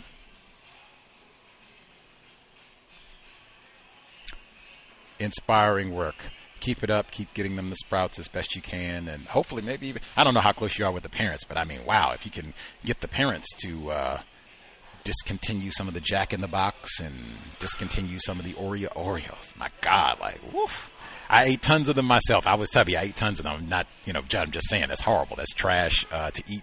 Horrible for your health. But maybe get the parents to discontinue I don't know. Maybe that's not in your job. I'm not trying to, you're already doing great work. I'm just saying it'd be great if the parents be like, wow, you are doing amazing work. That is awesome. We're not going to keep buying all this trash. We're going to go to Sprouts more and get more fruits. Like, that's amazing. Children are looking better and feeling better and have more energy. And we even eat, like, hopefully it'll catch on that way. But keep it up. Man, say it one more time. When you play around with sex, the joke is on the offspring. I've been saying academic plan, meal plan, breastfeeding plan, lots of things to think about. Exercise plan, heard that in there as well. Lots of things to process before conceiving a black child. Even what are we eating? Are we talking about having a black child and we sit around and eat Jack in the Box and Oreo cookies all day long? We need to get our act together before we bring a black child in the world and mess them up and have them with all kinds of cavities and diabetes and high blood pressure and overweight. Nah, let's get our act together and then have this child. While we're getting our diet together, we can make the academic plan and the exercise. We can do all the other things. Breastfeeding plan. Much obliged. Man, folks that are working with children right now. Oof, anytime, really, but especially right now, like, wow, that is commendable work. Self-care for those folks as well. Let's see. The number again, 720-716-7300. The code 564-943 pound. Press star 61 if you would like to participate. That's part of your job. I'll say that if you're an attempted counter-racist parent, you cannot eat garbage. Read Judith Finlayson's book. That's the premise of the whole book. Like, the things that you eat as a parent impact not just your child's quality of life, your grandchildren's health and quality of life. That would be a part of your job as an attempted parent. I cannot eat trash. If I'm eating things like what we just mentioned, cookies, potato chips, Jack in the Box, McDonald's, Whataburger, onion rings, that's normal for me to eat that type of nonsense. I don't remember the last time I had some fresh fruits and such. Get your diet together. Cannot model that for a black child. Let's see. Aforementioned Bay Area mom with us as well. And Irie, if y'all have commentary, thoughts should be with. Oh my goodness, Irie. Thoughts and prayers. It's been stressful. Everybody has been super stressed, including Gus T. I've said repeatedly this has been the most unsafe year of my life. I botched. We did signature work on Hurricane Katrina, the levee failure, New Orleans. All throughout the COWS history, not just in one particular period. You'd have to go all throughout our time on the air.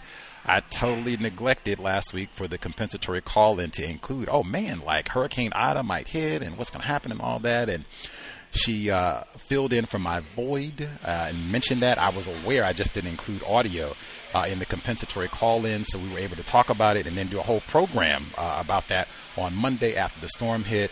I think it's still approximately 1 million people in New Orleans, in that area specifically, who do not have power. Many of them also do not have water, no timetable for when all that will be corrected, and just very dangerous situation.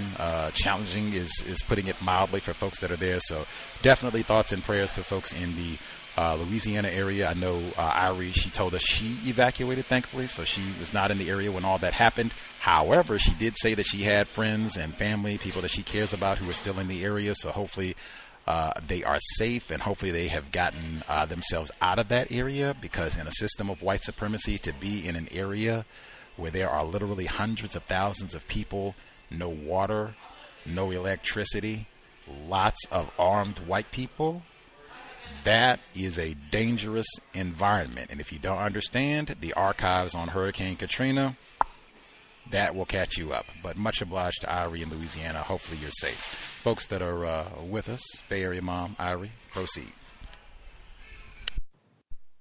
Hello, may I be heard? Yes, ma'am. This is Irie, not in Louisiana currently, thankfully. Correct. Hotep, thanks for letting me talk tonight.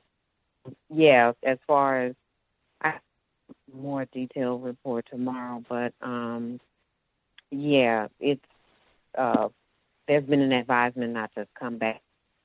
There should be power restored in my area by the 8th of September. So I saw a list, and it's basically everything that's closer to like the downtown area or the places that have experienced more gentrification. They're having their power restored primarily. I was very concerned for my family and friends, particularly an Army veteran operation in, Enduring Freedom veteran.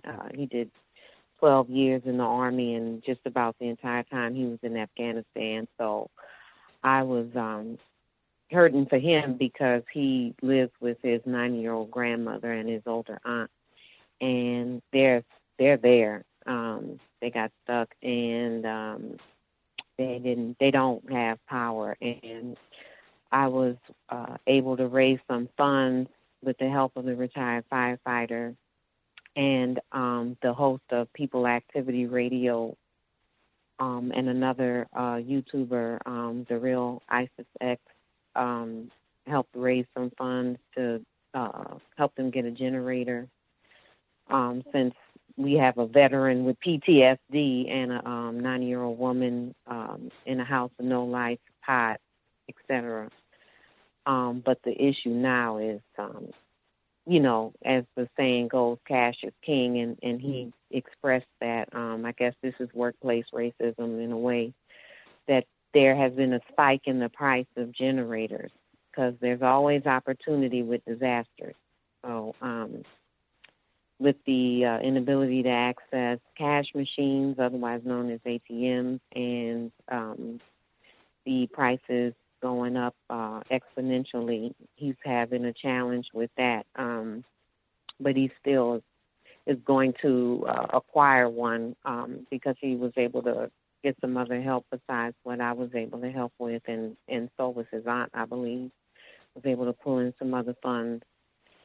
Yeah, for that, and getting gasoline. People have been driving to Mississippi, like middle of Mississippi, Hattiesburg, for gas. That's quite a drive for anyone that's done that from Louisiana or from anywhere, I suppose, in the Gulf South. But yeah, I was listening. I just joined in and wanted to speak on children eating. And as an instructor in school, I witnessed many times children coming to school hungry, or children that were so malnourished, meaning that, like you said, they've been eating junk on top of junk. So I used to make it a point to teach sometimes. I would teach how to read the nutrition facts on the back of packages, and we would also analyze some of the ingredients on the list and for favorite snacks. And when the children found out about MSG and aspartame basically being neurotoxins, and they were able to deduce why they had certain behaviors. Like I've had children say, "Oh, that's why I can't keep still," because they realized they had been exposed to something that basically excites their nerves to death. And I made it a practice to bring sliced apples and oranges for the children that didn't have breakfast that morning, or anybody that expressed that they were hungry in the middle of the school day. And I never had a problem with it. I did realize as time went on that I could get in trouble for offering food. So after a while, I stopped. But for a while, I did do that because it was always Black children that were hungry in the middle of the day and hadn't eaten anything or didn't eat enough. And they just can't concentrate. And when you go to the middle schools and high schools, there are vending machines. And the vending machines have the usual poisonous, food in there. And it's really, it really is up to the parents to plan meals. I have a vegan friend that plans and brings her lunch every day to her young daughter, to school. So that way she can check on her daughter in school and also just bring it to her, so it's not unsupervised, somewhere, and, it's fresh, and, her daughter's super smart. That's all I really want to say. I did have a comment about something I had heard on workplace racism, but I can't think of it now. But, this is it's been a great time filler, as usual, but right now listening to the archives and listening to being able to call in. So I'll mute my line for now. Thank you, Gus. And Bay Area Mom, I think you said she was the one doing it. So, as they would say in New York, big up and keep up the great work.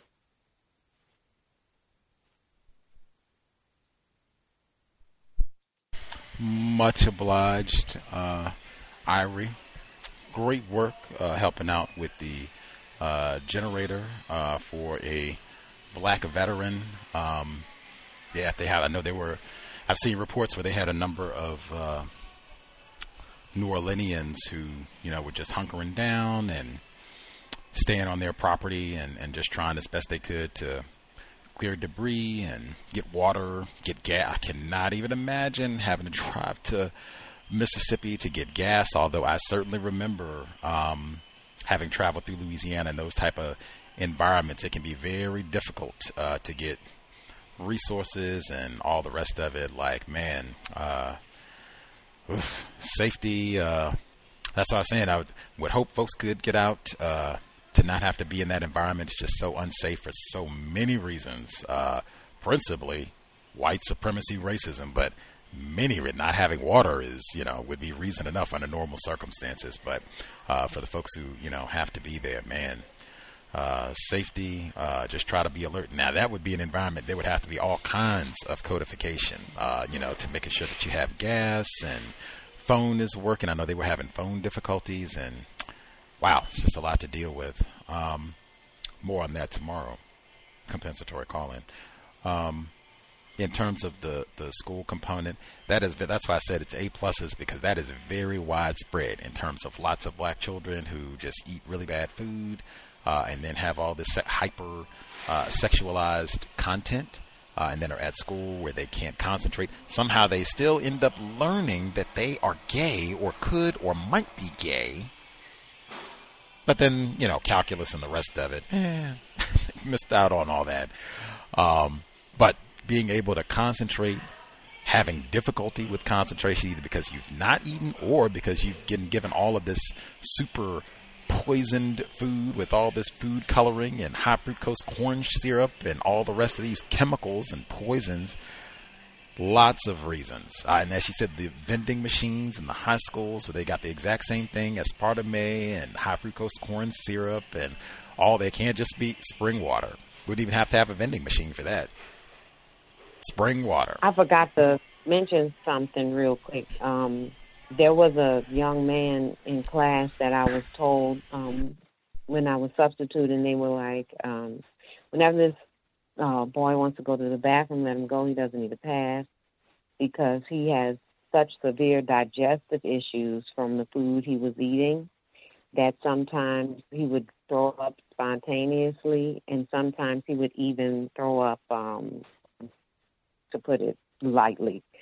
And I was astounded because I had heard years ago, my mom told me when I was young, like, if you can't, make a movement, it's going to come up some kind of way. But I never had met anyone that actually did that, and I just couldn't understand. I was like, so, like, is he going to the, or like, what's going on? Is he going to get treated? They're like, oh, we don't get into that. So it was certain things with food, like they just, it is what it is.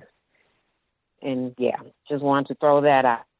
It's bad for the kids, really bad for the kids sometimes.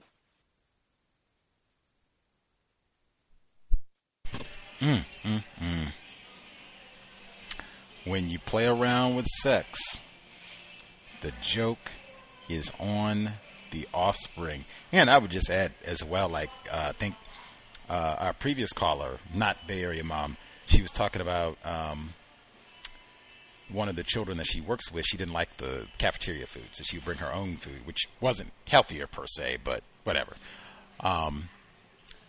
That is pretty common. And just adding to that, children, a lot of times, they are a lot more sensitive to chemicals and what have you. That's why people, if you have children, a lot of times, you know, they'll have like washing powder or shampoo that's made for babies, and it'll be unscented. And it'll have without all those fragrances and other chemicals in it, because children can be very sensitive. That is for sure the case with foods. That's why children under 12, no COVID vaccine for them. They were talking about they wouldn't even know the correct dosage. It would seem like you certainly wouldn't give them a full adult dosage of the vaccine. Their bodies are so sensitive. Really, that's something that should be thought about. And we just kind of go willy-nilly and, let's go to McDonald's, pick whatever you want from the menu, and let them go run wild with the vending machine and all the rest of this, and just eating these foods that just have lots of chemicals and addictive properties to them and very low nutrients. Like, it just really can put them on a very destructive path in terms of their health, and, as you heard, can have immediate consequences, not just with concentration, but I mean, like, right now, health consequences with all sorts of digestion issues and the like. What you eat is super important, especially if you're, you know, a tempted parent trying to go in that direction. That reminded me of Young Academic. He spoke with us last week, talked in great detail about all of the terrorism that he experienced in school, and trying to pass this exam, and being really dedicated to his craft, and just being deliberately sabotaged as an attempted black male educator. He shared throughout the years, in addition to all this racism that he's experienced, he shared like, hey, I've tried to have my students engaged and, you know, see if I bake cookies or something, I bring some in and share with the students and try to be covert about it. He said the same thing, like, you can get in trouble for that. Like, ooh-wee. Talk about getting fired. Like, ooh-wee. Let them find out that you saved some apple slices for your students. Like, oh, that is a paddling. For the teacher, I mean, not the student. We do not allow that. Like, I can totally get it. They have protocols and what have you. But again, in a system of white supremacy where Varsity Blues, the cheating scandal, sharing apple slices. Let me fill out your college college application and lie about your credentials.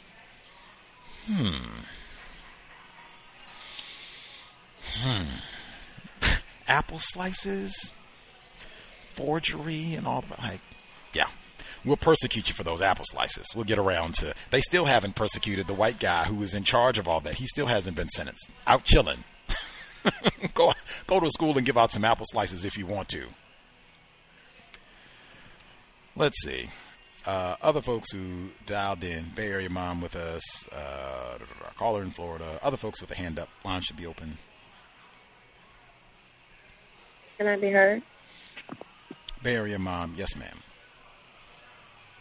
Hi, thank you for taking my call. Greetings to everyone who's participating in the program. I'm glad I meant to say something last week to Ari. I'm glad you're safe and you made it to another state that's a bit safer than where you were, and I think that's cool that you were looking out for others as well while you're where you are. That's pretty neat. Workplace racism.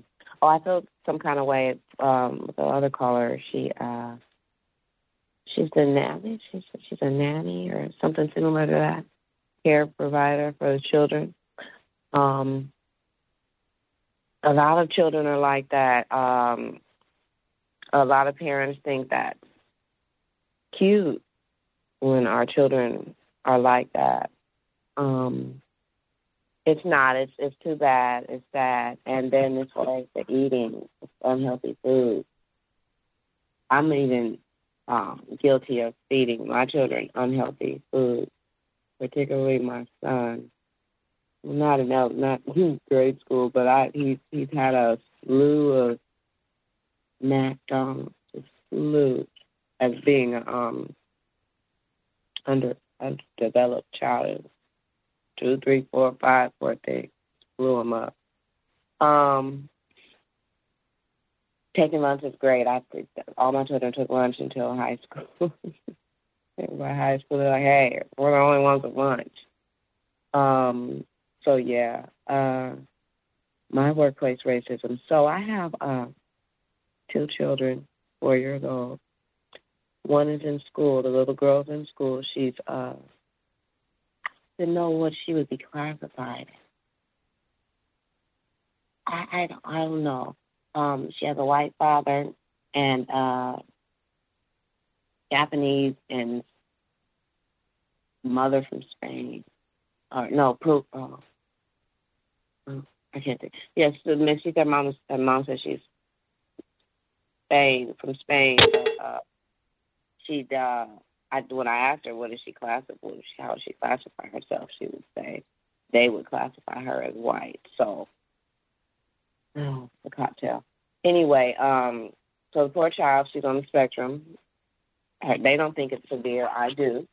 The parents don't think she's severe. She's severe. She's severe. She doesn't even need to be there without an aid. She needs an aid. She's in regular TK. No one else has special needs except for her. She's buzzing around class. They can't really do nothing with her. They just house her. So she's there for maybe an hour and a half versus the 3 hours. So she went to school. She's been there maybe a month. I'd like to say maybe a month. She's been in school. I don't know what she could be learning because you can't see because no one's allowed inside unless you work there. So she came back maybe last Wednesday, say Thursday, sick to me. Already knows all the stuff. So by Monday, it's Monday, Grandma's at the door. I come in the door. Mom didn't cancel any session. Mom's not canceling school because Mom wants, I don't know if she thinks that sending her to school, that's going to reverse the autism. I don't know what the mother thinks. Or she's going to get better. I don't know what the mother really thinks, but she sends her to school. So I get in on Monday. Grandma sounds like, oh, Grandma, is that you? Yeah. My God. Oh, you sick? Oh, everybody's sick. Whatever she had, she gave it to everybody in the house. The mom is sick, but not too sick to stay home with this baby and give her mom a break. She's not that sick. So she takes her butt to work. Mind you, the mom works at a school. She's let's call her a little lady behind the desk. She's one of the little ladies behind the desk. But she still works at school. So she's going contaminated to work and sends her contagious baby to school via her mom. Mom sounds awful. Mom said her chest, she couldn't breathe, fever, couldn't sleep, coughing all night. This is Grandma. It's Grandma. So, Grandma, who cares, Grandma? Get it together. I need you to assist. You know the dad's not available for her. You need to be the mom and the dad and the grandma and get in here and you help me with this baby. So Grandma is sick on the couch, she told me over the weekend. And she would go lay down. We'll go lay down. Then, since you're tired, why don't you just lay down? Well, I can't lay down, deadbeat, because you're sitting here.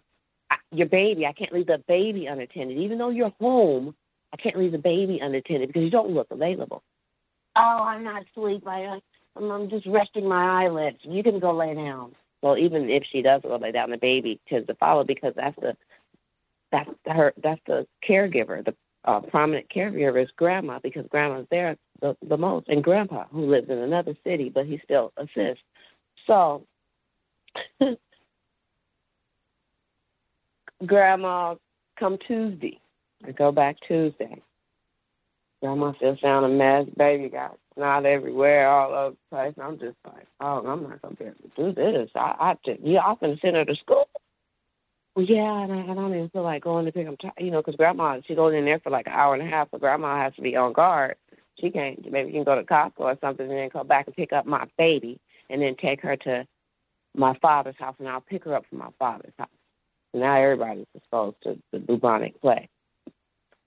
So I'm looking at this little girl, and I'll let her, I'm running a potty goal with her. So in order to get her, juice her up about sitting on the potty, well, not juice her up, but in order to get her motivated to sit on the toilet, I let her use my phone and play a particular app on my phone. She's phone. Hey, no phone, no phone for you. She's not all over, no phone for you. Grandma's in the kitchen barking like, I got to get out of here. So when I got home, I texted my black supervisor and I said, I know you're doing an overlap on Thursday, but I just don't think this is going to work with the little girl. She seems sick, but nobody's pulling her out. She doesn't need to be in school. And the supervisor already knows how the mom doesn't. My black supervisor said the mom didn't even want the baby. So that's how she perceived her, as somebody that didn't even want this baby. And she doesn't care for her the same. So my supervisor said, look, is it safe enough for me to go in there on Thursday? I said, I wouldn't go in there. I wouldn't want you to go in there. It's not safe for anybody to be in there. Really, it's not even safe for her to be at school. But I don't want y'all sweating me for canceling no sessions, so I'm just letting you know I'm not going to be able to make it. And I don't think you should go either. So I sent the email to scheduling to let them know that the little girl appears to be sick. The whole family appears to be sick. So then they're going to send a note to my supervisor. Is this true? Did you check with the parent to see? And she's like, not only did I check with the parent, I told the parent that session is canceled until she gets a doctor clearance, period. So they haven't removed any of the appointments from my, they haven't removed her off my schedule like they should have. It's still there. I don't care, but I haven't been there since Tuesday. I just think it's so careless that the parent is such a bully that you just don't want to tend to your responsibility. So you'll just force the sick vessel on the other people so you don't have to deal with it. And so I don't know what's going on now. I don't know if she's still sitting in school or not, but I'm not in there. And I don't even know how they're going to get a doctor's clearance because the little girl doesn't go into the facility because she'll lose her mind. She has to go through the drive-thru and get vaccines and things like that. So I'll mute my call and let someone else speak. Oh, and I completed my resume. And I'm looking for another job because this job is dangerous. How careless. I mean, come on. If she's sick, just stay your butt. Mom has 200 or so hours of vacation time she could use. They forced her to use that doggone vacation time because she's running away from that baby. So, dangerous job. And Gus, they're pushing the vaccine now. So they're just pushing it like drugs, pushing it.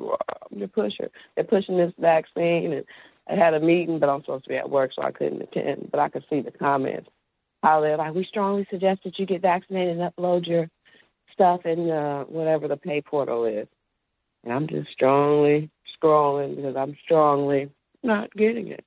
But then if you go in schools and daycares, you have to be vaccinated. But I'm just looking for another gig, and I won't be. Yeah. So I'm muting my line, and thanks for listening to me ramble. Much obliged, Bay Area mom. Like, that job is dangerous. I mean, wow. Did they have a protocol? Like, since you have to go in people's residence, do they have a protocol? Like, if you get there and like, whoa, looks like someone here might be symptomatic. Like, are you supposed to turn around and run? Are you supposed to call your supervisor and report what you see? Like, have they told you? Like, this is what you do if it seems like someone has symptoms that seems like it could be COVID related. There's a health check that we do after the session. When I'm converting the session, that's where the health check comes in. Now, when we first had the pandemic, we would do this prior to starting session, but now it's afterwards. So there is a spot if this person is coughing, but the way it's worded, it's worded so tricky. You would have to contact your supervisor and hope that they can assist you. You are allowed to cancel if you feel it's not safe or whatever, but they act as if you're doing it on purpose, and if the parent feels you're singling them out, they'll contest it. So it just depends on the situation. But since I have the supervisor, she's more supportive, so she's just right on it. Right on. That's why I've said repeatedly, kind of throughout this, we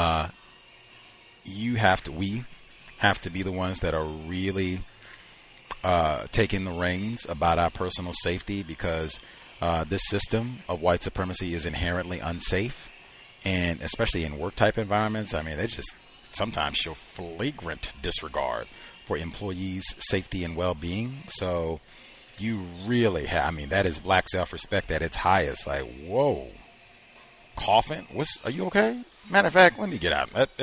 Like, I've got to roll. Like, this is totally unacceptable, because even in my opinion, it should be like the family initiating, like, whoa, we're not doing well. Don't know if it's, related to this COVID thing or not, but we certainly have some symptoms. Maybe, stay back for a little bit until we're doing better and have been tested. Like, just looking out for everybody's safety, making sure we're not what they call it, a vector for contagion. Dangerous job where, and I mean, even without all of this, danger to your personal safety, like, man, this is not even something where you're going to be allowed to help the family and help these people. Like, you don't have resources and assistance from your other employees, and then the family is like, I mean, you can work with them to a certain degree, but just like, man, when you're not even in a position where, yes, I'm going to be empowered and have the resources to go in here and really try to do some impactful work with these families, that's not even allowed off the rip. So, yeah, no need to stick in a dangerous environment where there's no growth path for your career. Stay safe, man. Priority, safety. Like, oh my goodness. Like, I would have been sprinting out of the house. Like, my gosh, what in the world? Like, and then she said too, they're pressing the vaccine as well. That, got to be vaccinated. I think that's the case for a lot of academic type settings, classroom or other settings where people are working with children, big time promoting that folks be vaccinated. I know they've said police officers, firefighters. I'd have to double check to see if they're getting the same type of resistance from teachers, where they're also saying they don't want to be vaccinated, but we'll see. Let me give out the number again: 720-716-7300. The code 564-943#. Press star 61 if you would like to participate. Other folks, if you have thoughts, suggestions on what's been shared thus far, your own situation, feel free to chime in. I feel like we talked a lot about children on the broadcast. Man, very important having a code, especially for attempted parents. Other folks dialed in, if you have comments here to share, proceed.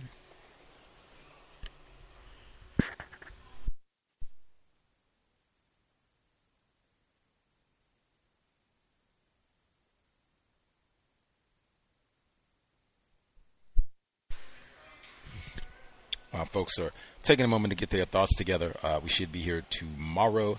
Compensatory call-in, dial-in, 9 p.m. Eastern, 6 p.m. Pacific. We will review what's gone down the last 7 days. We'll certainly have more information on Hurricane Ida. They even had casualties in the Northeast with the flooding up in the New York area. I was stunned.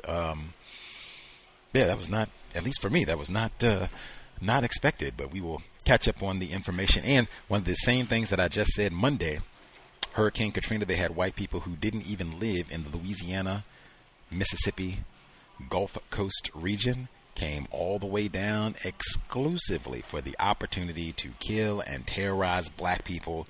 Same thing happened this time. We'll discuss that tomorrow, 9 p.m. Eastern, 6 p.m. Pacific. Let's see. Email is untiljustice@gmail.com. Untiljustice@gmail.com. Feel free to write in if you have thoughts, responses to anything that we've heard thus far.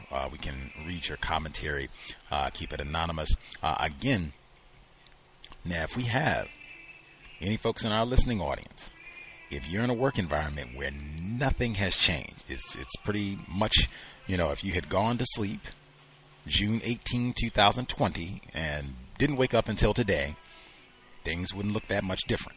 If we have some people who exist in a work environment like that, I would be fascinated. Give us some details. Are they not taking it serious? Like, what in the world? If that's not the case, I hope people are being mindful about changes in the workplace, policy and procedure updates for sure. If you can download them and read them at home, or if they actually give you a physical copy, great. Read it at your leisure at home. But be very mindful. Ask questions. Again, a lot of times, just been my experience, a lot of times those forms are not like as clear as they should be. Make sure that you have unambiguous understanding. Let's see. And make sure I did not neglect any of there were so many different reports talking about shortages. They even, from Washington State, where I am, all the way to Illinois, they were talking about it's supposed to be the beginning of the school year after so-called Labor Day.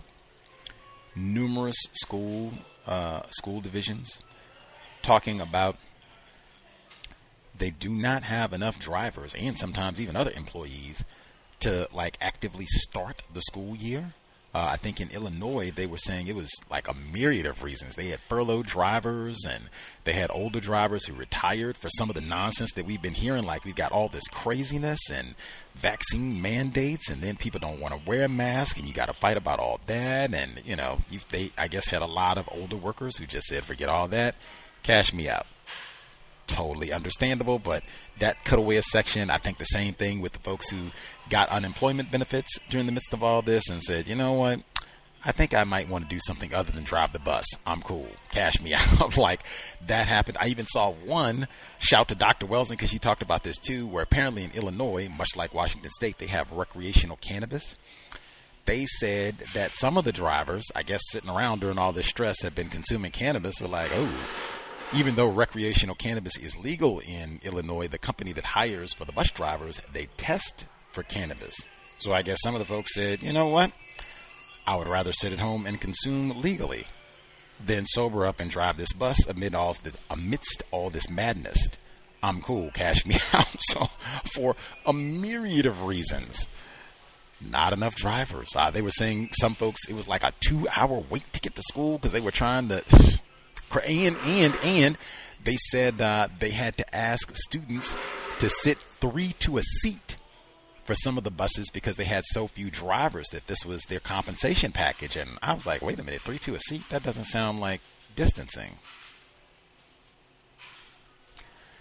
Crazy. All the way through. Crazy 2021 continues. Lots of, and that would be another one. Like, woo, it's so much to consider if you have offspring. Like, imagine that. Now I got to send my child to school on this bus sitting 3 people to a seat. Crazy times, man. 2021. The number again, 720-716-7300. The code 564-943. pound. Press star 61 if you would like to participate. Other folks, thoughts, observations they want to make sure they get in?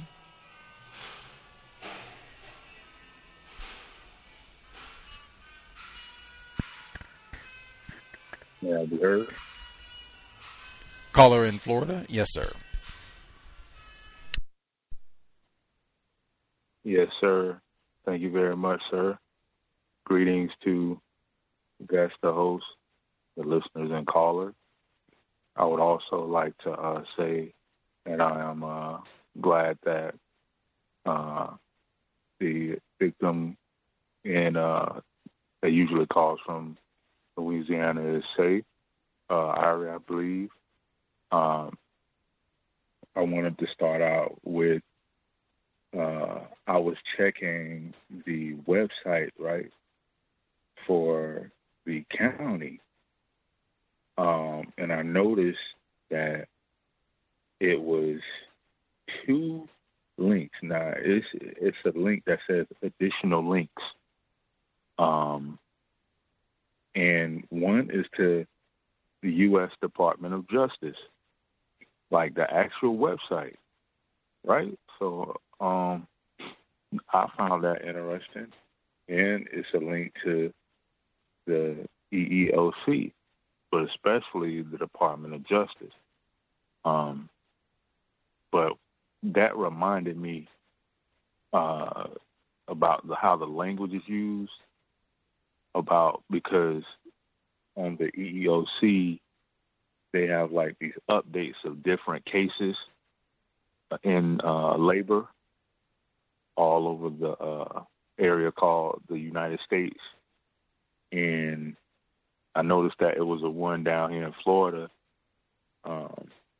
far south, at an Applebee's, and they use the LGBTQ and all the letters and everything, but it seemed like from the description in the paragraph that it was mistreatment and harassment based on the victim's racial classification. But like how we've been noticing that it'll be the conflation where they'll start with listing black, and then they'll say as well as the sexual orientation and other types of descriptions, or it'll be black last in the description. So I just found it interesting, even on that website, how sometimes they'll list it, but then on another report, I remember reading that they had they said that white people were victims of racism. It looked like that's what the report was saying, I guess, out of this particular report, a homeowner in Arizona or something like that, which the black person had to be hired for the most part by a white person. And they said that it was 2 white women, 2 or 3 white women in some kind of a group complaint. That's the word that was used against the I think the term was homeowner, that they were using to make it seem like the black person was practicing racism against the 2 white people. So I've been checking the updates on that website, but I just wanted to start out with those links being put on the website. Like, I've never seen that. The Department of Justice, so they usually investigate different entities, I guess, or different businesses. My next one is there was an email that went out from the supervisor about people working remotely, working at home. And this is also new to me, because what was said in the email was that if a staff member that works in the office is working at home, that person's computer, I guess, or, the workstation or whatever can't be utilized for some reason. Now, this has never been mentioned as far as I know before. But the example in the email that was used was a black person. And it's the black person that's been going through some things in the last couple of weeks. So I do think that it's some kind of, I guess I could say I feel that, or I sense that it's some kind of a setup or some kind of way to sabotage her, because the white woman, the warden, gave out black person's phone number to her for her husband to call and start some drama.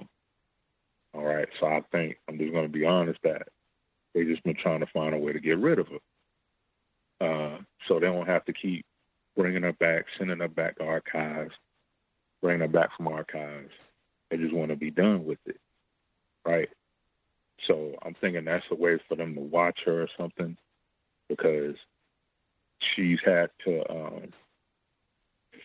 get her child from the daycare because they repeatedly have to close down, and there's been issues with that. So I just think that they just trying to go into surveillance on her. And that's what I wanted to mention on that for now. My next one is, as far as the COVID-19, there was a white woman that was upset about it, about some of the click gangs coming in there sick, and the one of the top people, the white woman, the war, she allowed them to come in there and work through a lot of the day, and she was asked to come in to do the cashiering as a backup. So apparently she ended up contracting it, I believe, last week, COVID-19. So she hasn't been back in a while. And I'm hearing that she's extremely upset with the white people that helped bring it in there. So that's been another thing that's been going on. In the same department, a black female had to go pick up her youngest son from an elementary school because of an outbreak or the child being exposed. So I guess they have some kind of situation where they're setting up a laptop for her to work remotely. So that situation is going on. There was a customer that came in, and it was for a DCF case. I had helped them out, and so as I was finishing up with them, they were talking about their courtroom experience, and a particular person, I guess, wasn't being very nice to them. So as they were walking off, they said, I know the male, the white guy, he was saying, oh, except for that one lady, or something like that. Yeah, that one lady. And he said, you shouldn't even ask her nothing. The only thing that I'll say to her is, where's the nearest tree? Right? So I thought in my mind, nah, why would somebody say something like that? Like, we're in the state of Florida now, not, just saying in terms of lynchings and things like that. I know that can be in many different areas, but for him to say that just so confidently, I wanted to write that down and share that one. Let's see. I don't think that I had anything else except for actually one more thing. There was and Gus, I know you mentioned the social media hijinks. There is one I wanted to read by one of the racist white women in the clique. It says, "I don't like making plans for the day because then the word premeditated gets thrown around the courtroom, and it has the Heath Ledger Joker character on the image." So I wanted to share that one, and that's all I have to share. Thanks for allowing me to speak.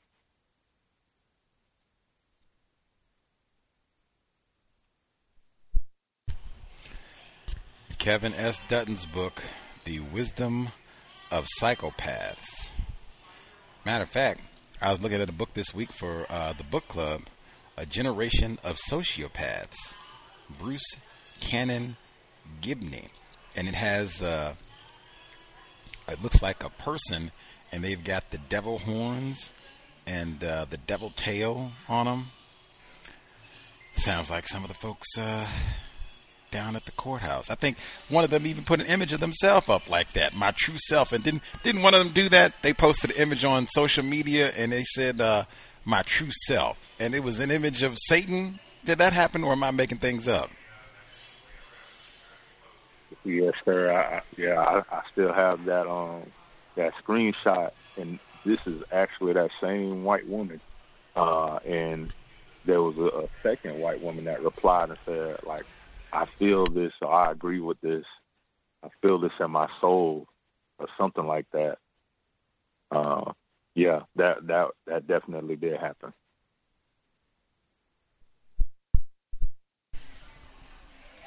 Now, he said it's the same white woman, so that means she, at one point in the not too distant past, posts comparing herself to Satan, and comes back around. I don't like to talk too much about planning. You know, they get to accusing you of premeditated, O.J. Simpson type thing. Like, what? You work at the courthouse. Why are you, joking about killing someone? Like premeditated murder. Like, those are the type. Now, one, I've just said consistently, workplace, that is so inappropriate. Anywhere. Like, we worked at Jack in the Box, anywhere. That is so inappropriate. Much less at the courthouse, where we're supposed to be about justice. And I'm joking about killing somebody. In this date and time, especially all the violence and gun violence and everything else, why is that? Then I come back to just workplace culture. I mean, is this promoting a safe work environment? Now, I know this is on social media, but I mean, it's amongst the work members. And just, now, do I want to eat muffins? You posted that you're Satan. Then you don't want to be accused of premeditated murders and such. Oh, and by the way, I brought in my famous zucchini bread. Why don't you have 3 slices? Were you in your true self then, with your devil horns out in the kitchen baking? Like, I'm cool on all that. Monitor the social media. You might learn way more about your coworkers than just, whatever, I guess, workplace casual niceties they exchange normally. Like, wow, all the reminders you need about being codified, watching what you say, not eating anything in the workplace. All that conflation. We said they had the links to the Justice Department and EEOC, and it doesn't come. They had a report this week about hate crimes. They were talking about black people, not LGBTQ and intersex and any other groups. It was black people being terrorized. This was the FBI, Justice Department. They're, same thing. No. They got the case with the LGBTQ people at Applebee's. Black people all the way at the bottom. Back of the bus, bottom of the boat. Consistent. That's not by accident. The surveillance, especially if they, if it seems like they might want to get rid of you for some reason, where they're giving out your home number and all kinds of things. Like, man, that might even, I mean, that certainly I think would qualify for some unjust networking if it's, yeah, we're going to keep tabs on such and such. Yeah, this is her number and this is where she works at and all the, like, wow, that is this for constructive purposes? Like, really?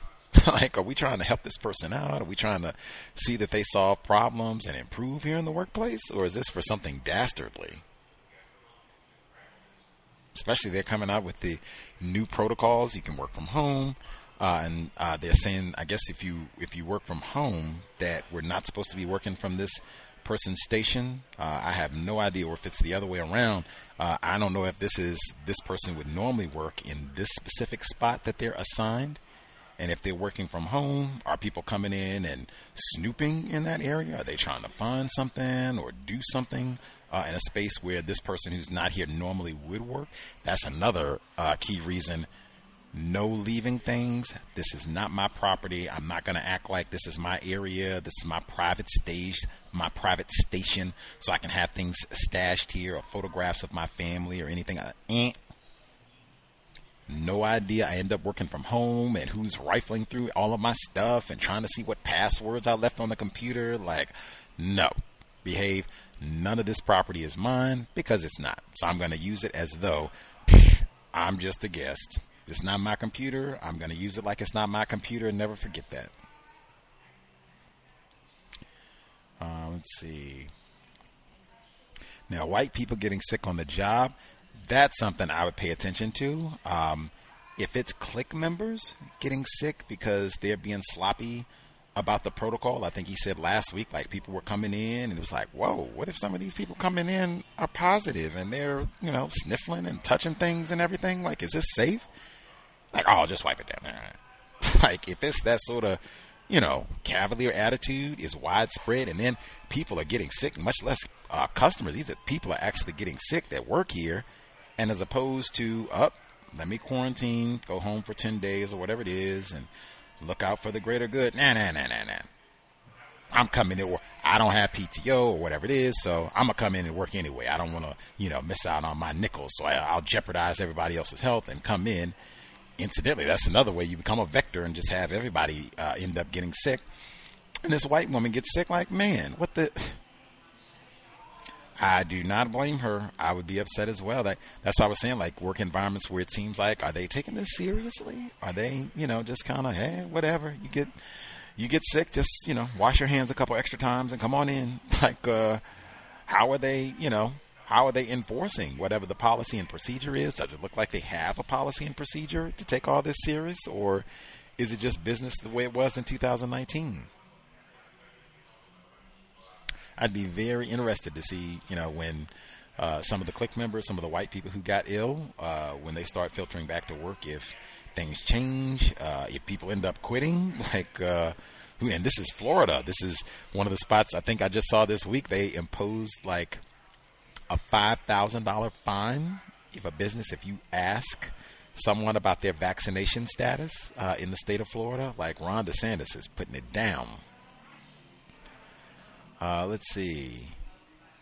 Next he has the fella who's, oh man, I don't like, such and such. Incidentally, that seems like gossiping. I might be totally ignorant, but I mean, that seems like it's probably gossiping. If you're just sitting around in a workplace talking to somebody else about people you don't like in the workplace, that sounds like gossiping to me.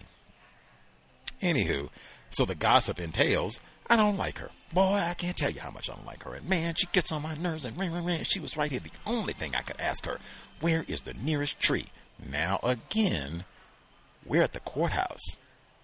Why do all these folks who work at the courthouse, why are they talking in homicidal terms all the time? And ostensibly, maybe it seems sometimes, killing black people specifically. Why would that be? They were going to shank our caller here not that long ago. Why all this homicide and violence? None of this is appropriate for the any workplace, much less a courthouse. And where is the nearest tree? Can you be ignorant about racism and make a comment like that? It's a lot of different ways you can kill somebody, if that's what we're talking about. Gun range. What is it? Challenge you to a duel. She was here, grab that glove and smack her upside the head. I challenge you to a duel. I hate your guts. Let's go get it on. Nah. Where's the nearest tree? In Florida, no less. He said, the state of the Florida cracker. Got the picture of my phone for the monument. Why would that be? Where is the nearest tree? You got a lyncher in 2021? Like, really? They don't even do state executions by hanging anymore. You got a lyncher? They don't even lynch females that often. You want to lynch a female, a black female? In front of the courthouse, maybe? Like, whoa. What type? Sometimes it's good to get reminders about the people that you work with. Again, why am I not eating zucchini? Oh, yeah, he was talking about lynching the black female. Like, I'm good. Oh, thank you. I'm good. Yep, I saw that you brought in a donut. I'm totally good. Thank you.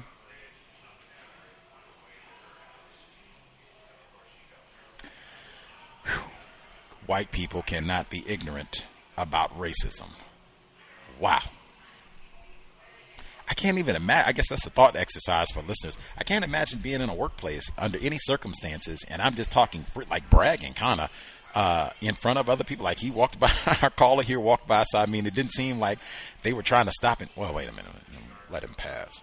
I don't want him to overhear. He likes to take notes and things. Oh, justice, interested in justice, fella. Didn't seem like they did that. They're just talking loud out in the open. I would never, even when I was like super ignorant about white supremacy, racism, even then I wasn't that ignorant to think I could just casually talk about killing someone here out in public and no big deal. What you going to eat for lunch? Oh, great. Turkey sandwich? Okay. Like, what? What does it mean to be white? You can brag about lynching black people in 2021 in the workplace and still get a raise. Let's see. Might be coming to the book club. A generation of sociopaths. How the baby boomers betrayed America. Bruce Cannon Gibney. We already read Wisdom of Psychopaths. Seems like it would be similar. Much obliged caller in Florida. Man. The number again, 720-716-7300. The code 564-943-pound. Press star 61 if you would like to participate.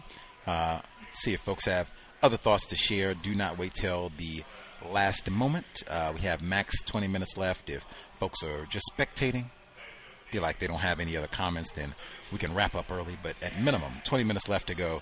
720-716-7300. The code 564-943-pound. Maximum 20 minutes left. Make sure I get it correct. Maximum 20 minutes left. We'll see if folks are just spectating. If we'll wrap up early or not. Again, we'll be here tomorrow. Compensatory call-in 9 p.m. Eastern, 6 p.m. Pacific. We'll review what has gone down over the last 7 days or so. Man, busy end to the summer of 2021. Busy and hectic. Safety to all the folks in California. I don't know if any of the folks who called in today are in the region of the fires. I don't think so, but safety to the folks in the California area. At minimum, I hope your air quality has not been adversely impacted. I know that was the case up here in Washington State quite a bit, where we didn't have fires that were in the Seattle area per se, but the air quality took a major hit. That's been like an annual summer rites of passage. Like the last 4 or 5 summers, there's been some sort of major wildfire in the area, and it's just been smoky and gray and charred air for the end of every summer now. That's talk about chain revolution, I said earlier. Talk about some of these are changes without improvement. Caller at 7692 should be with us as well. Hello, can I be heard? Yes, ma'am. Hi, this is Dee's mom again. I was calling in response to what the person in Florida was talking about the female at his workplace who seems to be being harassed or, I guess, surveilled because of her childcare situation. I had similar things happen at my old office job where the hours of my job were really not conducive to properly being able to pick up and drop off my child. And I often had childcare that was, I guess, inconsistent, and I would often get, mistreated or surveilled on as if I was lying about the childcare, like as if I was using my child to get out of work early or something like that, to the point where, like, specific questions about, where I was picking my child up at, how long it took me to get my child was being asked of me. And so I find it really interesting that that's also happening to this person, and I'm not surprised.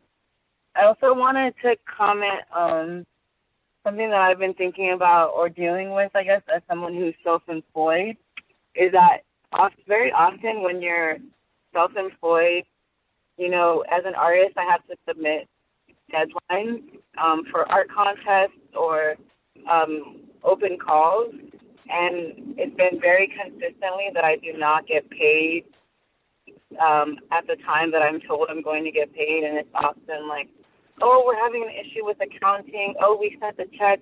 Did you not get it to your house? And it's like, no, I never received it. And, oh, you have to submit these tax forms over again. And I've been dealing with that with a certain open call that I just I finished the artwork for that open call in March, and I got accepted for it, and I still have not been paid for it in September, and I've been going back and forth with this person. So unfortunately, from open calls, you can't really sign a contract, so it's really just up to that person, and unfortunately now they have my intellectual property. So it's just something to think about when you're self-employed, that really you shouldn't probably get involved in anything that doesn't require a contract.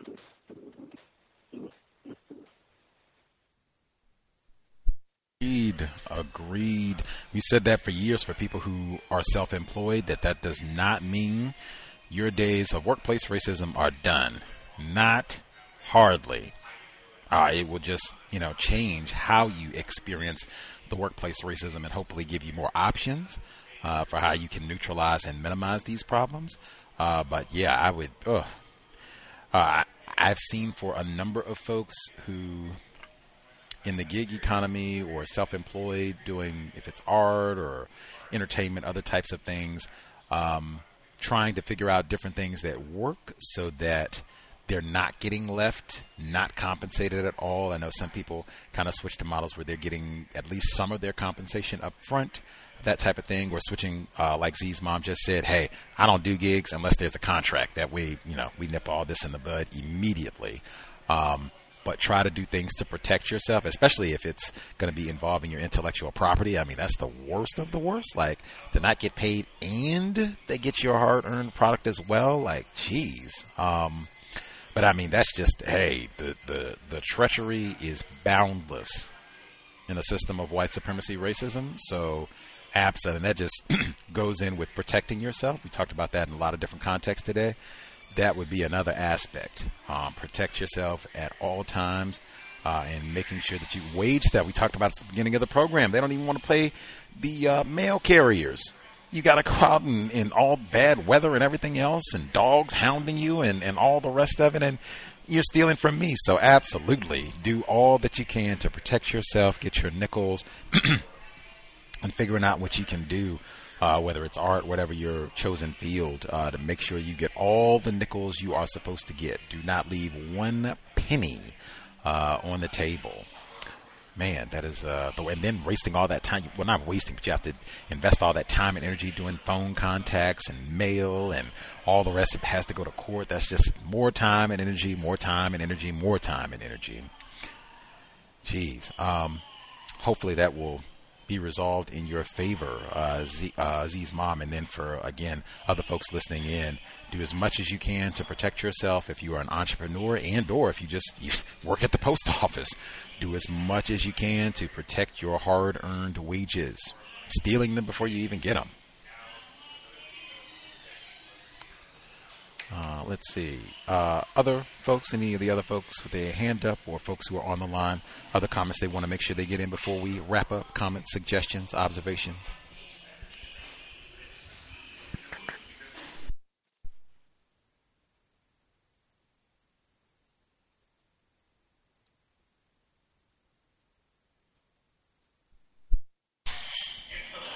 See if folks are all satisfied for their Friday evening. Check in maybe once more. We should be here tomorrow again. Compensatory call-in. Make sense of a wild week. Guess I can give my PSA again. Food is so important. That comes up so frequently, and not just because I'm vegan, although I'm sure that has an influence. But I mean, even if I wasn't, if I was eating bad food, then it would just be important for Gus as well, because eating all of that trash and everything, you just don't think as well. Your body doesn't function as well when you are malnourished.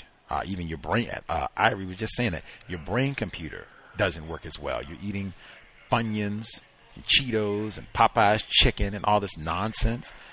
Your brain computer is not even going to be as efficient. When you don't feel efficient, you certainly don't have efficient thinking. And as I keep saying, impacts the health and well-being of your children. If you've not conceived yet, for sure.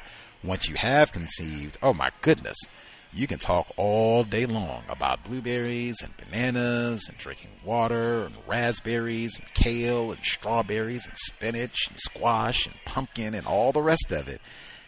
Mealtime comes and you're busting out Jack in the Box, Cheetos, Oreo cookies. That's what they're going to eat. Really do as best you can to model high quality, nutritious eating. I'm eating to live for 100 years. That's the way you should be thinking. I'm not eating because, man, these Funyuns are amazing. Not eating because, man, I love Cheetos. I'm eating so that I can be here for 100 years. Replacing white supremacy with justice to get that problem solved permanently as soon as possible. It might require me to live to 100. I can't do that if I'm eating junk food and trash and whatever they got in vending machines and soda pop. That's not going to do it. I need to be here till 100 with high vitality. Brain computer rolling. Mr. Fuller, great model. Dr. Welsing, great model. Not like you haven't seen this. Diane Richardson, she just passed away in her 90s. She was in SNCC. Lots of great models. Eat well. Take care of yourself. You do not want to be eating nonsense and junk food. In fact, you don't even want to get started on that. Be on the right track from the beginning. Bang. Be here using my time and energy to get this problem solved. And modeling fantastic, nutritious eating for my offspring or for my grandchildren or for my cousins or for my nieces or nephews or retired firefighter in the DCS program, the little children that I hang out with in the neighborhood for the little bit of time that I get them per week, per month, whatever it is, for that little window, they see a black person who is eating. I intend to be here for 100 years full of pep, vigor, and vitality to solve the problem. I'm on my cosmic assignment and I eat that way. Every time. Caller at 5640. Commentary.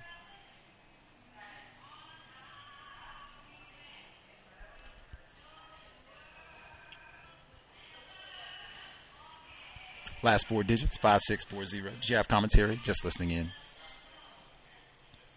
Hello? Yes, ma'am. We can hear you. Hi. I was just going to say I agree with what Gus was saying about eating healthily, but I just have a health tip for those that are trying to wean themselves from, the fatty foods and the chips, etc. If you let's say, a fried chicken meal or something like that that has high cholesterol in it. One trick that I have used in the past is to drink a lot of grape juice, because that dark purple color, or even the dark reddish colored foods like pomegranate juice, will help to flush your arteries out, so that your arteries don't develop, the plaque along the walls. So that's just one trick that I've used in the past to, clear my system of the food, really bad junk foods that I had eaten before I started eating more healthy foods. So thanks. Yes, ma'am. Spoke with Dr. Niana Rasayan just earlier this week, and he was saying the same thing in terms of eating blueberries, or any really of the dark berry beets, blueberries, cherries, they have blackberries everywhere here in Seattle. I have to do some research to figure out why that is, but I mean, they are all over the place. Like, if you live in the Seattle area, it should be mandatory that you have at least 2 or 3 killer blackberry recipes. Like, I have a killer blackberry smoothie recipe, and blackberry cobbler recipe, blackberry pie recipe. I mean, you could easily stumble into, I got a pound of blackberries. All right, go make whatever for the day. But that would be another one. Fresh, healthy, dark berries are amazing, full of antioxidants, good for your immune system and overall health. Just fruits and veggies. That is so potent. In fact, wait till tomorrow. Compensatory call, and I was listening to it as we were getting ready to go live today. They have a segment on George Washington Carver, and they were talking about all the things that he did with the peanut in addition to his many other creations. Dr. Welsing talked about him all the time, but one, they had him speaking. I'd never heard him speak. That was one. Two, they had an enormous list of all of these things that George Washington Carver, plant-based foods that he made with frickin' peanuts. He had peanut liver, fake liver. He had peanut fake burgers. He had peanut, it was crazy. Do what? He had peanut butter and all the other fake items that they have now that are really expensive and all over Whole Foods. Apparently George Washington Carver had lots of these 100 years ago based from peanuts. I was absolutely stunned. Man, George Washington Carver. And then they ridicule. And in fact, hearing him, he said so many things that reminded me of Mr. Fuller. It was stunning. Anyway, but that'll be tomorrow for the compensatory call in, 9 p.m. Eastern, 6 p.m. Pacific. Even Mr. Carver talking about eating well. Plant-based diet, apparently, but eating well. Live like you need to be here for 100 years to solve this problem. Might be the case. Everybody satisfied?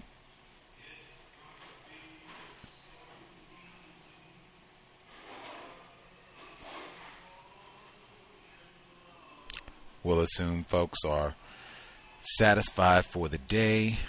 We will be here 9 p.m. compensatory call in tomorrow. Much obliged for everyone's participation. Hope it was worthy of your Friday evening. Sobriety would be best. Under conditions of white supremacy, we will need high-functioning brain computers to solve this problem. In addition to being sober, if you're going to be out and about, be very alert right now. If someone is being loud and hostile, this is not the time to verbally confront strangers. If you didn't leave your residence prepared to kill and or die, exit. You have no idea if this rowdy person in public is armed. You have no idea if this person has an entire cadre of armed homies who are ready to kill. Lots of hazards out there in 2021. I wouldn't get into any arguments or discussions about those masks or vaccines either. That's your personal decision. I would not Chad, I wouldn't talk about my status, nor would I ask anybody else about their status, unless you all are, cool like that, have a rapport, that sort of thing. And I definitely would not talk about any of that in your work environment. If you're going out and you're driving, you're not on the cell phone. We're trying to do the small things that we can to minimize contact with race soldiers. And you need your attention. We all do, so we can be alert to what's happening around us. Dangerous, dangerous times. With that, Creator, we ask that you help us remain patient with other black people, victims of white supremacy. We ask that you help us remain patient with ourselves. Remind us to demonstrate the highest levels of black self-respect at all times, in all places, each and every time we are in contact with another black person. It has been time. Replace white supremacy with justice immediately. Eat as though your children are watching every fork, spoon that goes into your mouth, because frequently they are.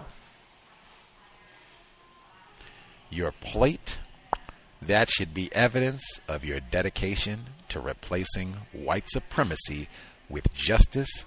Cheetos, Popeye's chicken is not going to get us to universal woman, universal man. Cal signing up. Thanks all for tuning in.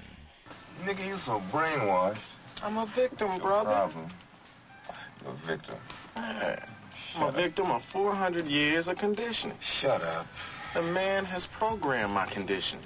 Mm-hmm. Even my conditioning has been conditioned.